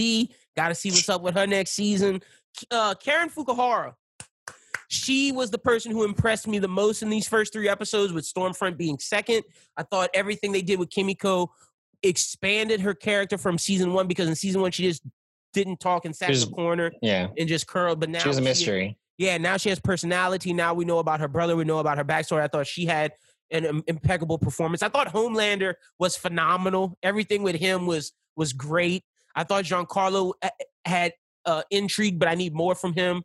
I thought Billy Butcher was as great as he was. I need more from him as well. I thought he did a good job just getting back into the swing of things. But the stars for me of these first 3 is Karen Fukuhara number 1, Stormfront number 2, and Homelander number 3. Yeah, I'd agree with that. I'd even throw a little bit of Billy Butcher in there just because he's just a badass. He killed it. I just need more. I just need something. I just need a little more, because I know he's gonna have an episode later where it touches me and it's like, damn, Billy killed it. But out of this, it was just like he wasn't the forefront. Like, for some reason, I feel like he's gonna have like some kind of confrontation with Homelander, but I just don't know how that's gonna work because he has no powers. So it's just like, they might give him Compound V though. Maybe. I feel like at some point one of them's gonna take it, whether it's Huey or not Huey. Somebody's gonna get it. I'd say it got to be the Butcher. It's gonna either be Butcher or Huey, because Mother's Milk and Frenchie aren't gonna get it. No. So it's gonna be one of them. We're gonna see how that goes, but very, very good season. Let's jump to the best movie of the year. Let's jump to the best movie of the year. And how do you even tackle talking about this? Because I wouldn't say it's a giant mind fuck, but full it's definitely spoilers. Full spoilers. But it's definitely I could see where people could find it a little bit hard to follow at times, like especially near the end. And it does fire quickly. Like, I will say, like, once the movie starts, it's like, okay, bam, bam, bam, bam, bam. You got to pay attention. Like, I'm sorry. Pay attention. Yeah. Don't go to the bathroom. Pay attention, because I followed the movie. Don't look at your phone. Yeah, pay the fuck attention. Now, granted, my one complaint, but me and my girlfriend realized it's because the movie is inverted. The sound is messed up in some parts to where you don't understand. But I think that's done intentionally. But other than that, that's all I got to say. This movie was great. To me, just looking at from just the outside perspectives of it before we talk about the movie itself, I think this movie is one of Christopher Nolan's best. I think it's better than Dunkirk. I like it more than Inception. I like it, honestly, more than Interstellar. I think this movie is in the echelon of Christopher Nolan movies like The Dark Knight, The Prestige, and Memento. I think those 3, along with Tenet, are his 4 best movies. And then under that, you can start talking about Interstellar, Inception, and whatever else you want to throw. But this movie takes everything he's learned from time displacement and linear storytelling, from which we saw in Memento and Inception. It takes that and kind of tightens it. It takes the action directing that he learned from doing comic book films, and it tightens it. Honestly, some of the scenes in here were better than the Dark Knight action scenes. I told you straight up, the kitchen fight scene that he does felt very Batman-esque, even with the movements that JDW was putting on. The opening scene with do you know how the Batman starts with a robbery? This kind of almost is very similar to that opening scene, but it's more bombastic, it's more huge, it's more blockbuster cinema. It's just what he does in this movie. He takes everything he's learned and he maximizes it to its fullest degree. He cranks the knob to 10, and we don't leave 10. We never turn it down to 9. We never turn it down below 10. It's at 10 the whole time. To understand this story, we have to say 2 things. This movie is told in a non-linear function. From what we see, we go from point A to point B, but inside on the way from point A to point B, things happen that have already happened by the time we see them. They've happened already, but we don't get to know they've happened until we get to the end. That's part 1. The entire story the mission is on is told from our perspective from start to finish. However, when we get to the end, we find out that this mission starts John David Washington on his overall mission, thus getting him to start the mission that he just did. So without John David Washington going through all of this, he would not find out his place in the world, thus sending him back in time to make sure he was able to do everything he just did. So those are two things we gotta set up from jump, showing that he's not telling a linear story. It's this chunk in a circle around this chunk. None of that's linear. So I hope that didn't take you out of it. Are you with me still? Oh, I'm with you. I know exactly what you're talking about, but hopefully the listeners are with you, because I mean that explains pretty much like what the whole scenario of thing is. It's, you go through the earlier scenes and like things happen. You're like, okay, well, this, and this, and then like once you get to the end, you're like, oh, well, now I've seen it all happen. Because and the stuff that happens in the end was what happened in the beginning, and it's just like you back and forth.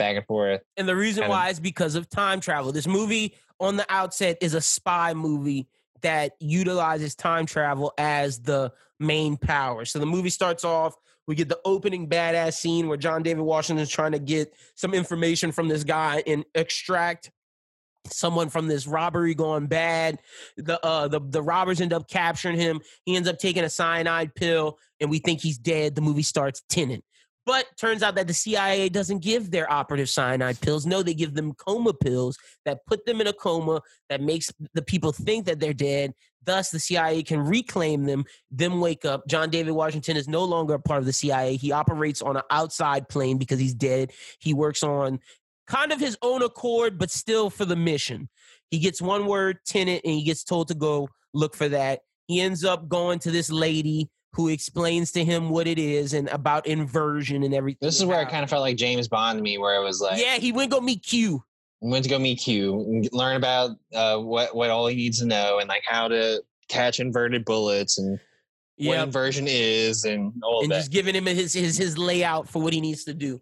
So he learns that I'm not about to explain inversion, but it's time travel. You go back and you can be normal, but inversion, when you travel back, you are inverted and you have to wear this mask. If not, you can't breathe. I'm not explaining inversion. Yeah, and just go fucking watch it. Well, and the other thing about it is like inversion is something that someone created way into the future, but it's sent back through time travel. It has been sent back through time because of inversion. It's just like, at first you're just like, what the heck?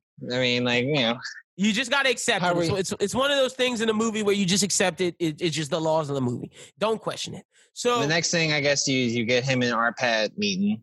Yeah, he goes meet Neil for the first time, who is his liaison to get him to India. We end up getting that badass bungee scene where they run up of the building to go meet the arms dealer of India. He thinks it's this man, but it turns out it's this woman.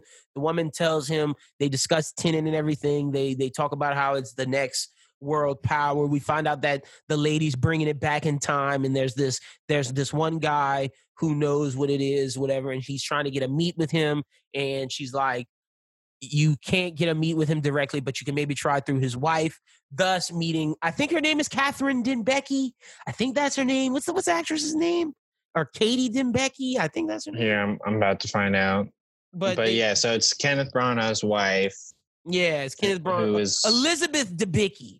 That's what it is. Yeah, played by Elizabeth Debicki. Her name is Kat in the movie. Okay, so he's going to see Elizabeth Debicki. We find out that Elizabeth Debicki is held hostage by this big time boss CEO of the world, and because she tried to sell him a photo that was fake, and then she was going to keep the real one to maybe barter to get her son back. But the man found out all of this and was holding her son hostage and was like, if you want to see him, you better do what I say. And then so John David Washington's learning all this, and Kenneth Branagh sends his men's after him. We get the badass fight scene in the kitchen where John David Washington beats his ass. Debicki is like, oh shit, he whoops his ass. Elizabeth Debicki's like, oh damn, okay, bet. This guy's actually about his business. She sets up a meet for she tells him to go steal the painting from the husband's bunker. Neil, a.k.a. Rob Pat, and John David Washington set up a plan to go steal it. The plan goes awry when these guys come in and mess up everything, and like there's explosions and the room doesn't. That's where you get the scene from the trailer where he's like, "Yeah, I want to hijack a plane, but it's not like what you think." Yeah, and exactly. So and that's where you get the scene with the bullets in the wall, and it's like, oh shit, it hasn't happened yet. Inversion. So that's where we meet some of our first inverted fights, where John David Washington's fighting these inverted people who, at the time, it seems like they're trying to stop them. But when we get to the end, it'll mean something else. But just remember that this happens. They fail in getting the picture, but the fact that they did this gets the attention of Kenneth Branagh, who wants to meet with John David Washington. John David Washington then meets with him. He wants to kill him at first, but then he tells him about how he can get him plutonium, and thus they go on this boat, have this boat day with Catherine Debicki and them, and it's like tension because John David Washington wants to bang her, or at least she wants to bang him, and then Kenneth Branagh's like, he's also no one can have my wife. And he also gets caught like trying to spy on them, what they're doing or whatever. Yeah. And they beat his ass. And they're like, don't drop the plutonium here. You better not fuck it up. So Neil and him go try to steal the plutonium. Turns out it's not really plutonium. It's some other shit for the inversion bomb. And that's where you get the whole car sequence, which was highly put into the trailers and was a very, very cool scene. Yep. Where like, they're doing their thing or whatever in like normal time. And then they see like the flipped car and they're like, oh, well, here comes inversion shit. Yeah, and starts just fucking with them. They Kenneth Branagh ends up taking the package from them because he threatens to kill Catherine Debicki, and he gives it up, and Neil's like, fuck, that wasn't plutonium. You gave him what he needed. He's like, fuck this. He goes to try to save him, but then he gets captured. Kenneth Branagh is like holding him hostage, like, I'ma kill this bitch if you don't tell me what you know. And he's like, I don't know what, blah, blah, blah, blah, blah. He ends up shooting her. But he tells her like somewhere, he tells him some fake place. He shoots her anyway. Kenneth Branagh goes back in time to go try to go to the place where he told him the artifact was. All of a sudden, Aaron Taylor Johnson appears with Robert Pattinson, and they're like, yo, we've been working on this. Don't worry about it. And John David Washington's like, you been knowing about this, bitch? What the fuck? Why did you tell me? Who are you? And Neil's like, don't worry about it. I can't tell you, bro. Like, trust me, I got your best interest at heart. And that's all Neil can say. He's like, I'll tell you after. The inversion machine or whatever, and go through that whole deal to save Catherine Debicki, and they end up saving her. But in the process of saving her, we find out that earlier scene where they were going to steal the painting, it was them going there to save Catherine Debicki, and John David Washington ends up fighting himself, and Neil, who finds out that it was John David Washington going back in time. We think that this is Neil's first time seeing him doing this. We come to find out later that wasn't, but Neil knew that they went back in time, thus he let them go. So that's something. John David Washington almost killed himself, and he realizes, damn, I almost killed myself. Crazy. So they end up saving Catherine Debicki, and they end up having a plan because they find out that Kenneth Branagh is trying to kill himself, thus stopping the world and thus causing this inversion bomb to go off, thus ending reality because he has pancreatic cancer, and if he's going to die, he's going to take everybody else out with him. And the mission is to stop him from dropping this bomb in a cavern, thus setting off the inversion. Aaron Taylor Johnson has a squad. Robert Pattinson has a squad, but inside of Aaron Taylor Johnson, one's not inverted. Yeah, one is just going back in time. The other one is going back in time through inversion. John David Washington and Aaron Taylor Johnson have like the Splinter Cell mission to go stop the bomb person. They're going in there, fighting them, kicking ass. But Robert Pattinson has to save him from inversion, thus ending his life, because if he didn't save them, the world would have ended, and Catherine Debicki got back at Kenneth Branagh, shot him. Movie ends pretty much with the final scene where they're going out, they have the artifacts, and Aaron Taylor Johnson's like, if I see any of y'all again, I'm going to kill y'all. And Robert Pattinson's like, look, bro, you take this. I got to go make sure all this inversion shit happens the right way so none of us die. But John David Washington's like, but bro, if you do that, you're going to die, and I'll never get to see you again, and you never told me who you work for. And then Neil tells him, well, I worked for you. And he was like, wait, what? You end up going back in time to start the mission. You're the guy who sent me to find you. And we have a bunch more missions in the past because you have to become the person that sent me. But for that to happen, you have to go back in time and do more missions to set this up to where this can take place. So this mission can take place. And he's like, what? We got more missions, me and you, Neil? And it's like, yes, give me more Tenet. So he goes back in time. Well, no, he's in the future now or whatever. And the Indian lady is trying to go kill Elizabeth Debicki to tie up all the loose ends. And Elizabeth Debicki calls John David Washington. John David Washington is at the scene. He ends up killing the Indian lady, but he can't get with Elizabeth Debicki because love is not in his cards. He has a job to do to go find Neil in the past and to set him on their missions to stop these artifacts from coming into the hands of certain individuals. That's pretty much the best, 2-minute synopsis someone could give. Yeah, I mean, it's hard to. And there's so much stuff that happens inside of that. Yes. The airplane scene for the first time going through is amazing, but the airplane scene through the inversion side of things is just as crazy, if not crazier. Exactly. The kitchen scene that you talked about was a great one that I liked. The bungee jump scene where when they got slingshot in the air, I was like, yo, no, I don't know if I could go through this. And then they just drop. I was like, both you niggas Batman? Like, what are we doing? Like, y'all all just doing Batman shit. Yeah, for real. I mean, if anyone had questions about Robert Pattinson as what he is as an actor, like, this is the movie that you got to see, because not a lot of people have seen Good Time, but this is like, his role of showing that I'm a serious actor, take me seriously. John David Washington, very similar. BlacKkKlansman was a big time movie, but this is even bigger. This shows he can not only do indies but blockbusters, and he's a man. I feel like this really highlighted a bunch of actors and actresses that we have seen in other things before. Like Himesh Patel has small-ish, big-ish role in this. I like Catherine Debicki. Elizabeth Debicki. We've known her from she played in The Great Gatsby and Guardians of the Galaxy Volume 2. And the crazy thing is, as much as I love Robert Pattinson and John David Washington, if you ask me who won this movie, I want to say John David, but a part of me wants to say Kenneth Branagh.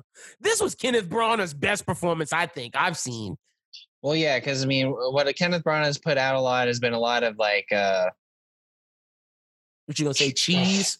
I wouldn't say cheese necessarily, because I feel like his role in Harry Potter is good because he plays the character to a T as it is represented in the book, but it is very cheesy of a character. And then you got his character in the Orient Express stuff, which is like complete cheese ball. And in Thor, cheesy. Yes. But I just don't want to hate on him too much because he's a good actor. He is a good actor. I love him in Wild Wild West, which I guess a lot of people would say is cheesy. He was good in Dunkirk. I love him in Much Ado About Nothing. He's great in Dunkirk. He was good in Valkyrie. Different. This is something different. They give him I feel like this is probably the most meat on the bones that he's gotten to act. I feel like this is the most he could sink his teeth into, man. It was just, he killed it. He was so menacing and vicious in this movie. It was great. But John David Washington killed it. Robert Pattinson killed it. Who won the movie? I'm gonna go with John David, but Kenneth Branagh, close second. Someone could say Christopher Nolan won by doing a James Bond that's not in the James Bond universe, doing his own, where he set it up to where we could get more stories with the protagonist, aka John David Washington. We definitely should. He should definitely make a Tenet 2. I don't know if that's going to be his next movie, but I want a Tenet 2 before John David Washington gets too old to do this. Out of anything he's done that's not Batman, I feel like this is one that's most deserving of a sequel. Yep. And obviously they opened it up for that.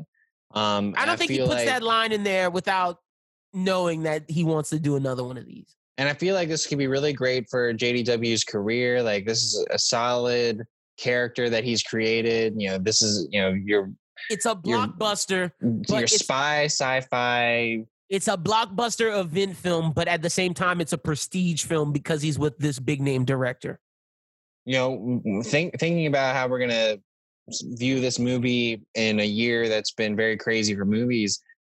I mean, this could be the one that wins all the awards. And we talked about this off air. I could see Nolan winning Best Picture or Director, but I don't see Robert Pattinson or John David Washington winning for Best Actor or Supporting.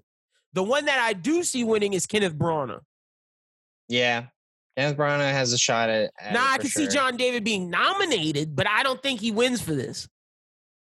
No, it's hard to tell at the moment, like, who would win for that, because we got to see some more acting performances. Yeah. And I do feel like some of the acting that was done in The Gentleman was pretty great, but that's another supporting thing again, where I feel like Colin Farrell did like a terrific supporting job, and I wouldn't give Matthew McConaughey an Oscar. No, so not for that. I mean, that's my thing. No. I can't give it to Robert and I can't give it to John. Kenneth is the one who might get it, because he actually, whereas John and Robert relied more on their physical acting and their action, Kenneth was all just imposing and making you believe it. He didn't have much physical action. He was actually acting. Not saying that the other two weren't, because they 1,000% were, but it was just different. Also, we got the little Michael Caine shout out in the beginning. Yeah. Michael Caine has to be in a Christopher Nolan movie. Loved it. He's basically just Alfred, but just giving out the mission. Pretty much. One of his meet-alongs. I feel like, this movie, once people get a chance to see it, and I hope people do, while it's still in theaters, I hope that what the theaters do is they almost keep it around and do showings for it almost all year. Yeah. Because, not a lot of people are going to get around to seeing it right away. I'm going to see it again this week. I got to. I wanted to see it again before we did this pod, but there was just no way I got with everything we had to watch. But I'm going to see it again. I have to. My girlfriend was like, "Why would you go see that long of a movie again?" I was like, "Because there's so much more I could take from it that I missed." Yeah, I mean, the first time you go through it, you're like, and I thought I followed it pretty well. Yeah, I mean, when I got out of it, I was like, "Oh man, I don't know if I even caught all of it." Yeah. And that's what I'm saying. I know there's stuff that I missed, and I thought I followed it pretty well. So I definitely want to go see it again.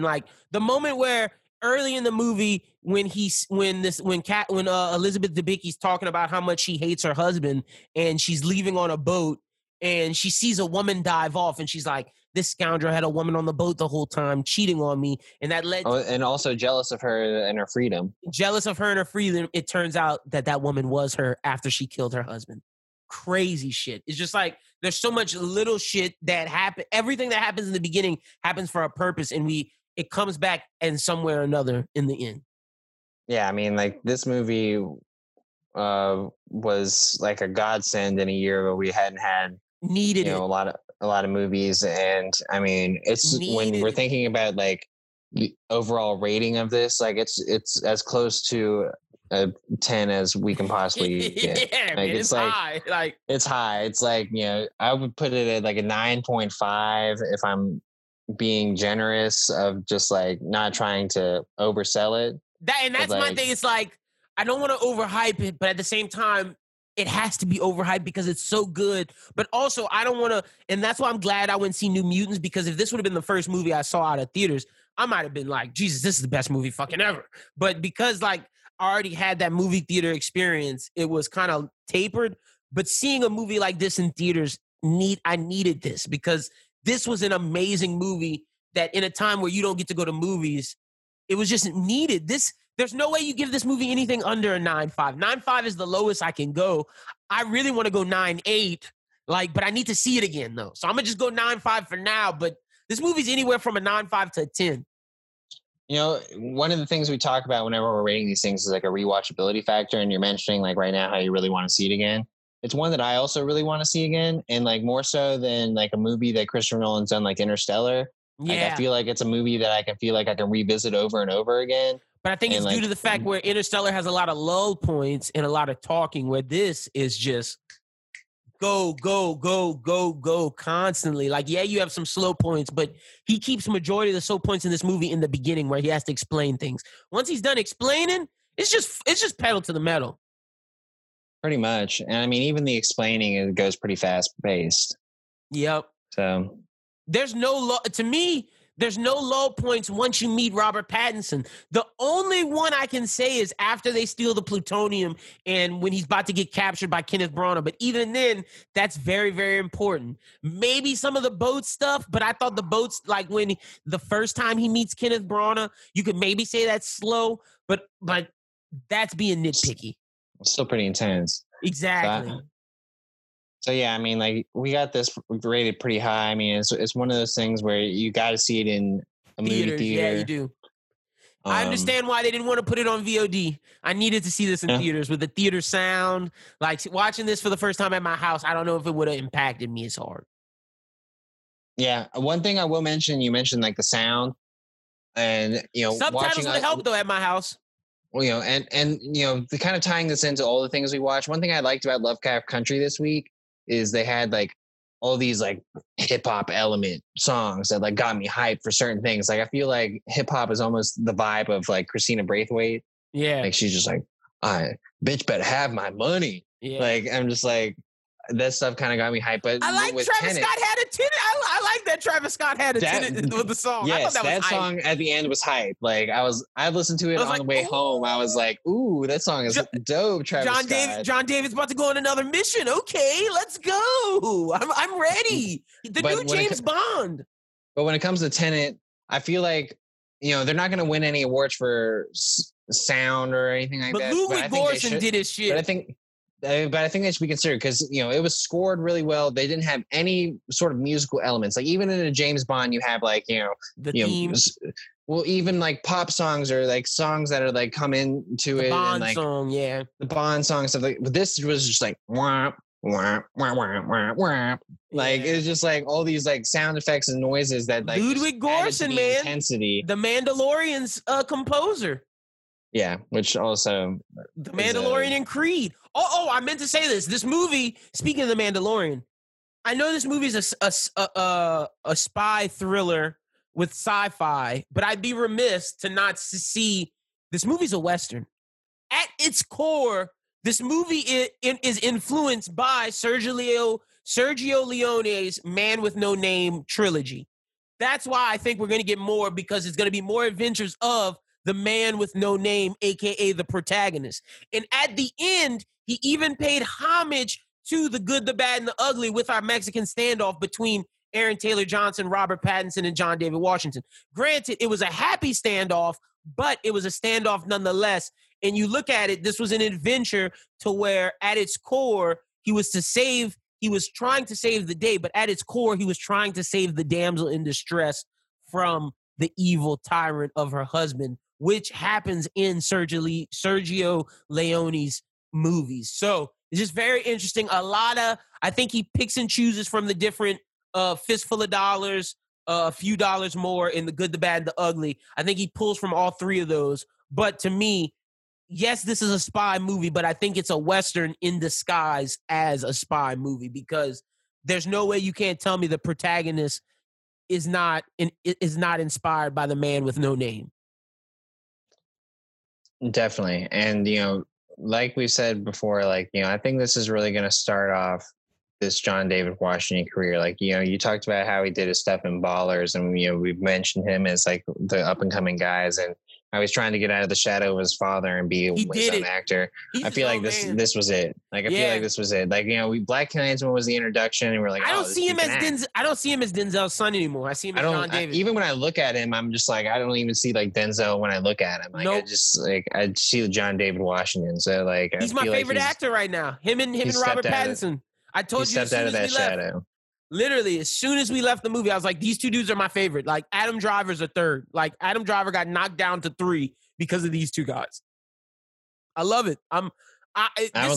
This is my James Bond franchise.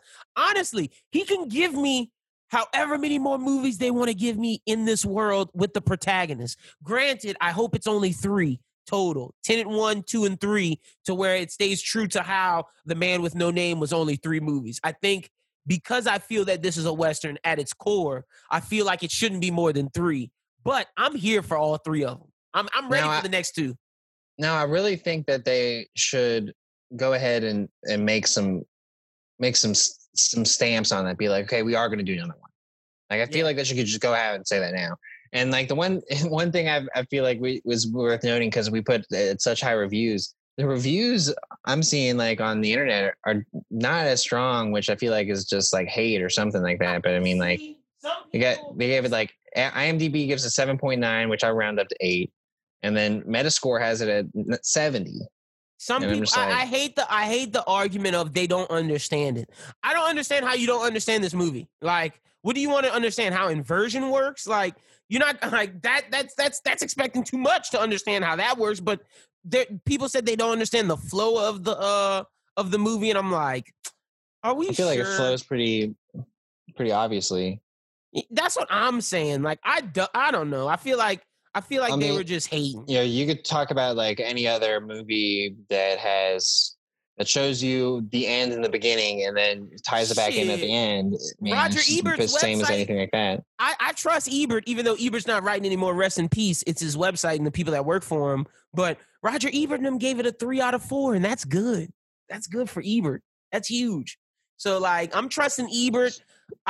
Some other people that I respect gave it high scores, but like, to me, I feel like there was this hate for this movie that Christopher Nolan was trying to make people go to the movies during COVID, and I feel like that's some of the reason why I got bad reviews, especially when you have people like Scott Derrickson coming out like, "Don't go support this movie, don't go watch it." It's like, bro, like I said last week, if people are going out to eat, you're not gonna stop me from going to see a fucking movie. Especially since the movie, when this time they had people in it, Schubert, we were separated by 3 to 4 seats. Like, I was nowhere near anybody. I was in a giant theater and there was like 7 people in there. So. I was nowhere near anybody. Me and my girlfriend sat comfortably, and then they cleaned it immediately after. So like, a lot of people are just hating on this movie, but I think Scott Derrickson, no one wants to see your shit anyway.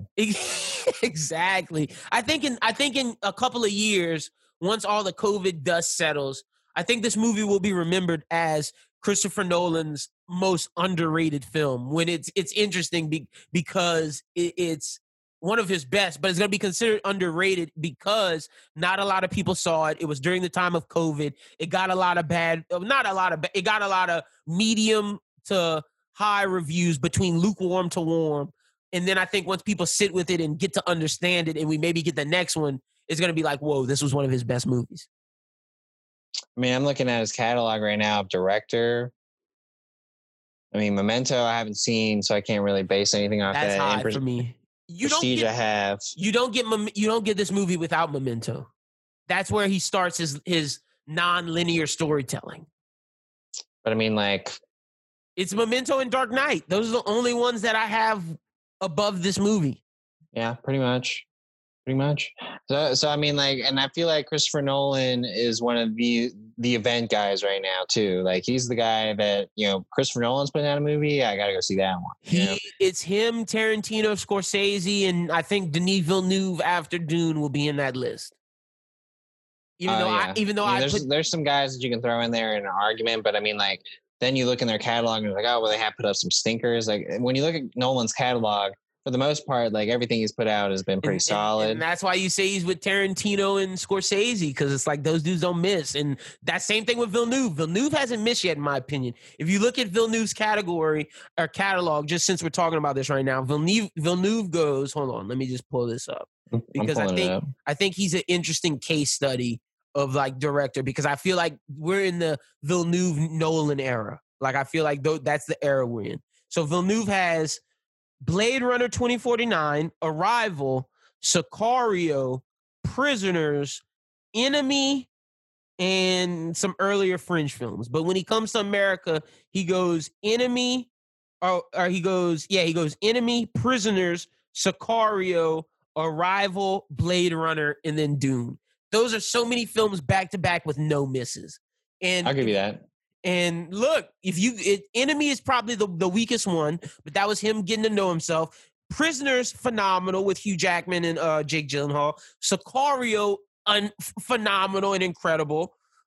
Arrival, phenomenal and incredible. And then Blade Runner. Like, it's Villeneuve and Nolan's era right now. Those are the two best acted. Like, and obviously Tarantino and Scorsese are putting out movies, but for like an era, this is their era. So I went and looked up just a list just because I was just wanting to think what other people were saying. And like the top 10 of this list that I have right now is Guillermo del Toro, which I can think that he's kind of up there at the moment. The guy who did The Revenant, I can't really pronounce his name, Inarritu. David Fincher, but I feel like David Fincher's moved to TV. Yeah, he's moved to TV, and I feel like a lot of like his great stuff was earlier. Because like, what was his most recent movie that he directed? Gone Girl. That was amazing. that was really good. I mean, so you had Gone Girl, and then you had The Social Network, and The Girl with the Dragon Tattoo, and all of those was probably the better of the other one. And that's what I'm saying. Fincher hasn't put out a movie since then. He's in TV right now. And then they have Denis Villeneuve. Then they have Scorsese. Then they have Alfonso Cuarón, which you could. I feel like they rate him a little bit higher. Maybe that's just based on Roma and horror films they're fans of. But he did do the best Harry Potter, so I'll give him that one. But I didn't like Gravity that much. I didn't put Gravity really high. Fucking hate Gravity. Then they have Richard Linklater, who did Boyhood. What other director credits do you have? He did. That's not really our type of, He did Before Midnight, Before Sunset. That genre. Of course, they have the Coen brothers. They don't have the Coen brothers on this list necessarily, but I do believe that they could be thrown up in there. They don't even have the Coen brothers like in the top 25. Do they have Paul Thomas Anderson? No, not in the top 10. But the other three that were in the top 10 are Spielberg, Tarantino, and Nolan. Nolan number 1. Okay, interesting. They don't have Paul Thomas Anderson. He's like a not an event film guy, but he's more of like a prestige like indie film guy. But yeah, man, this is the Nolan Villeneuve era, and this movie solidifies that Nolan should have got Bond. They should have gave him Bond, and they chose not to. I think Nolan would have made an incredible Bond, but I'm glad he didn't get Bond, so we got this. This reminds me of Tarantino not getting one of those martial art films and then him making Kill Bill, turn it into what he wanted. This is Nolan not getting James Bond and people said him not getting Bond gave us Dark Knight, which is true in Batman. That is very much true. But this more so than anything is like, okay, I didn't get Bond, so I made my own spy film, which I think is better than Bond. Yeah, I found a list that has Paul Thomas Anderson in the top 10. But yeah, that's just another thing. So, and the Coen brothers. Solid week, man. Solid week this week. Yeah, it was a solid week. We had a lot of stuff to go over. It's not going to be so much the case in the following weeks, mainly because we had 3 episodes of The Boys to go over in one episode. Yeah, we'll have The Boys, Lovecraft. We'll have one episode of The Boys, one episode of Lovecraft. We'll get into the Avatars. The issue is that we're not going to get a lot of movies at the moment, which, like I said earlier on in the episode, like, come on, studios, let's start putting these things out. Because we can probably review Bill and Ted. I'm not going to go to theater to watch it. Oh, no. We can watch it at home. But that gives us time to do some run it backs, which now that the show is over, we got to run it back. Are we dropping that this week? Isn't that dropping this week? Well, I don't know if we're dropping it this week. I know that we're recording it this week. Oh, so, then, yeah. It's either coming this week or early next. Yeah. The next Run It Back, we're reviewing Pulp Fiction. Myself, Schubert, and Ian Hawley, our editor, will be reviewing Pulp Fiction. Super, super excited about that. It's talking about non-linear storytelling. If Christopher Nolan has taken the baton, he's taken it from one Quentin Tarantino, and this is one of his earlier adaptions of non-linear storytelling. So I'm excited for that. But you can find out all the information on that and more at Bros Who Think on Twitter or www.broswhothink.com. Be sure to subscribe to the YouTube. We got a lot of YouTube content coming. You can follow me at LinBWT. Be sure this upcoming Thursday to check out the most recent episode of the Bros Who Think podcast. And if you're an anime fan, we got a lot of anime content on the YouTube this week as well. But other than that, I'm excited, man. This was the week we've been waiting for, and I think it lived up to the hype 10 times fold. Like, I think to say how excited I was for Tenet and to say how it could have failed and to say how it had so much expectations and to say it lived up to the expectations, if not maybe punched through them, that's incredible. And to say how how high I held The Boys in expectations. And after seeing Umbrella Academy, I was like, will The Boys be better than season 1? Or was season 1 like kind of them shooting their load? No, they burst through that ceiling as well. Both outlived their expectations. So this was a great week for me. The Boys have cemented their slot as the Friday show to watch now, as Lovecraft has cemented their spot that they're the Sunday night show to watch. So we're going to continue to talk about those two shows because they're the event TV shows at the moment. And Tenet is the film to see for anyone who enjoys movies. If I'm not telling anyone that they should go risk their health or anything, but like if you feel like you can go to a movie theater, you have to go see this movie. I'll say it. We both said it in our group chat after. We were like, look, if we caught Corona after seeing Tenet, then like, it might have been worth it. Like, that movie was that good. Not, like you said, not telling you to go risk your health, but like, that movie was incredible. But if you feel comfortable in your theater, because a lot, the theaters are working really hard. I chatted up some people at the movie theater and I'm like, they're like, yeah, we're doing what we can. They're opening later, doing less showings, spreading it out. Keeping people out of there. So like, they're doing their best. Buy your tickets beforehand. Don't deal with all that. Bring your, maybe sneak your snacks. Don't. I'm not telling you, but I'm telling you. But go in and check out Tenet because it's going to be worth it. It is great. But that ends up everything going for the week. Lyndon, you plugged everything you do. Did you give your social media? I gave everything. I'm good to go, brother.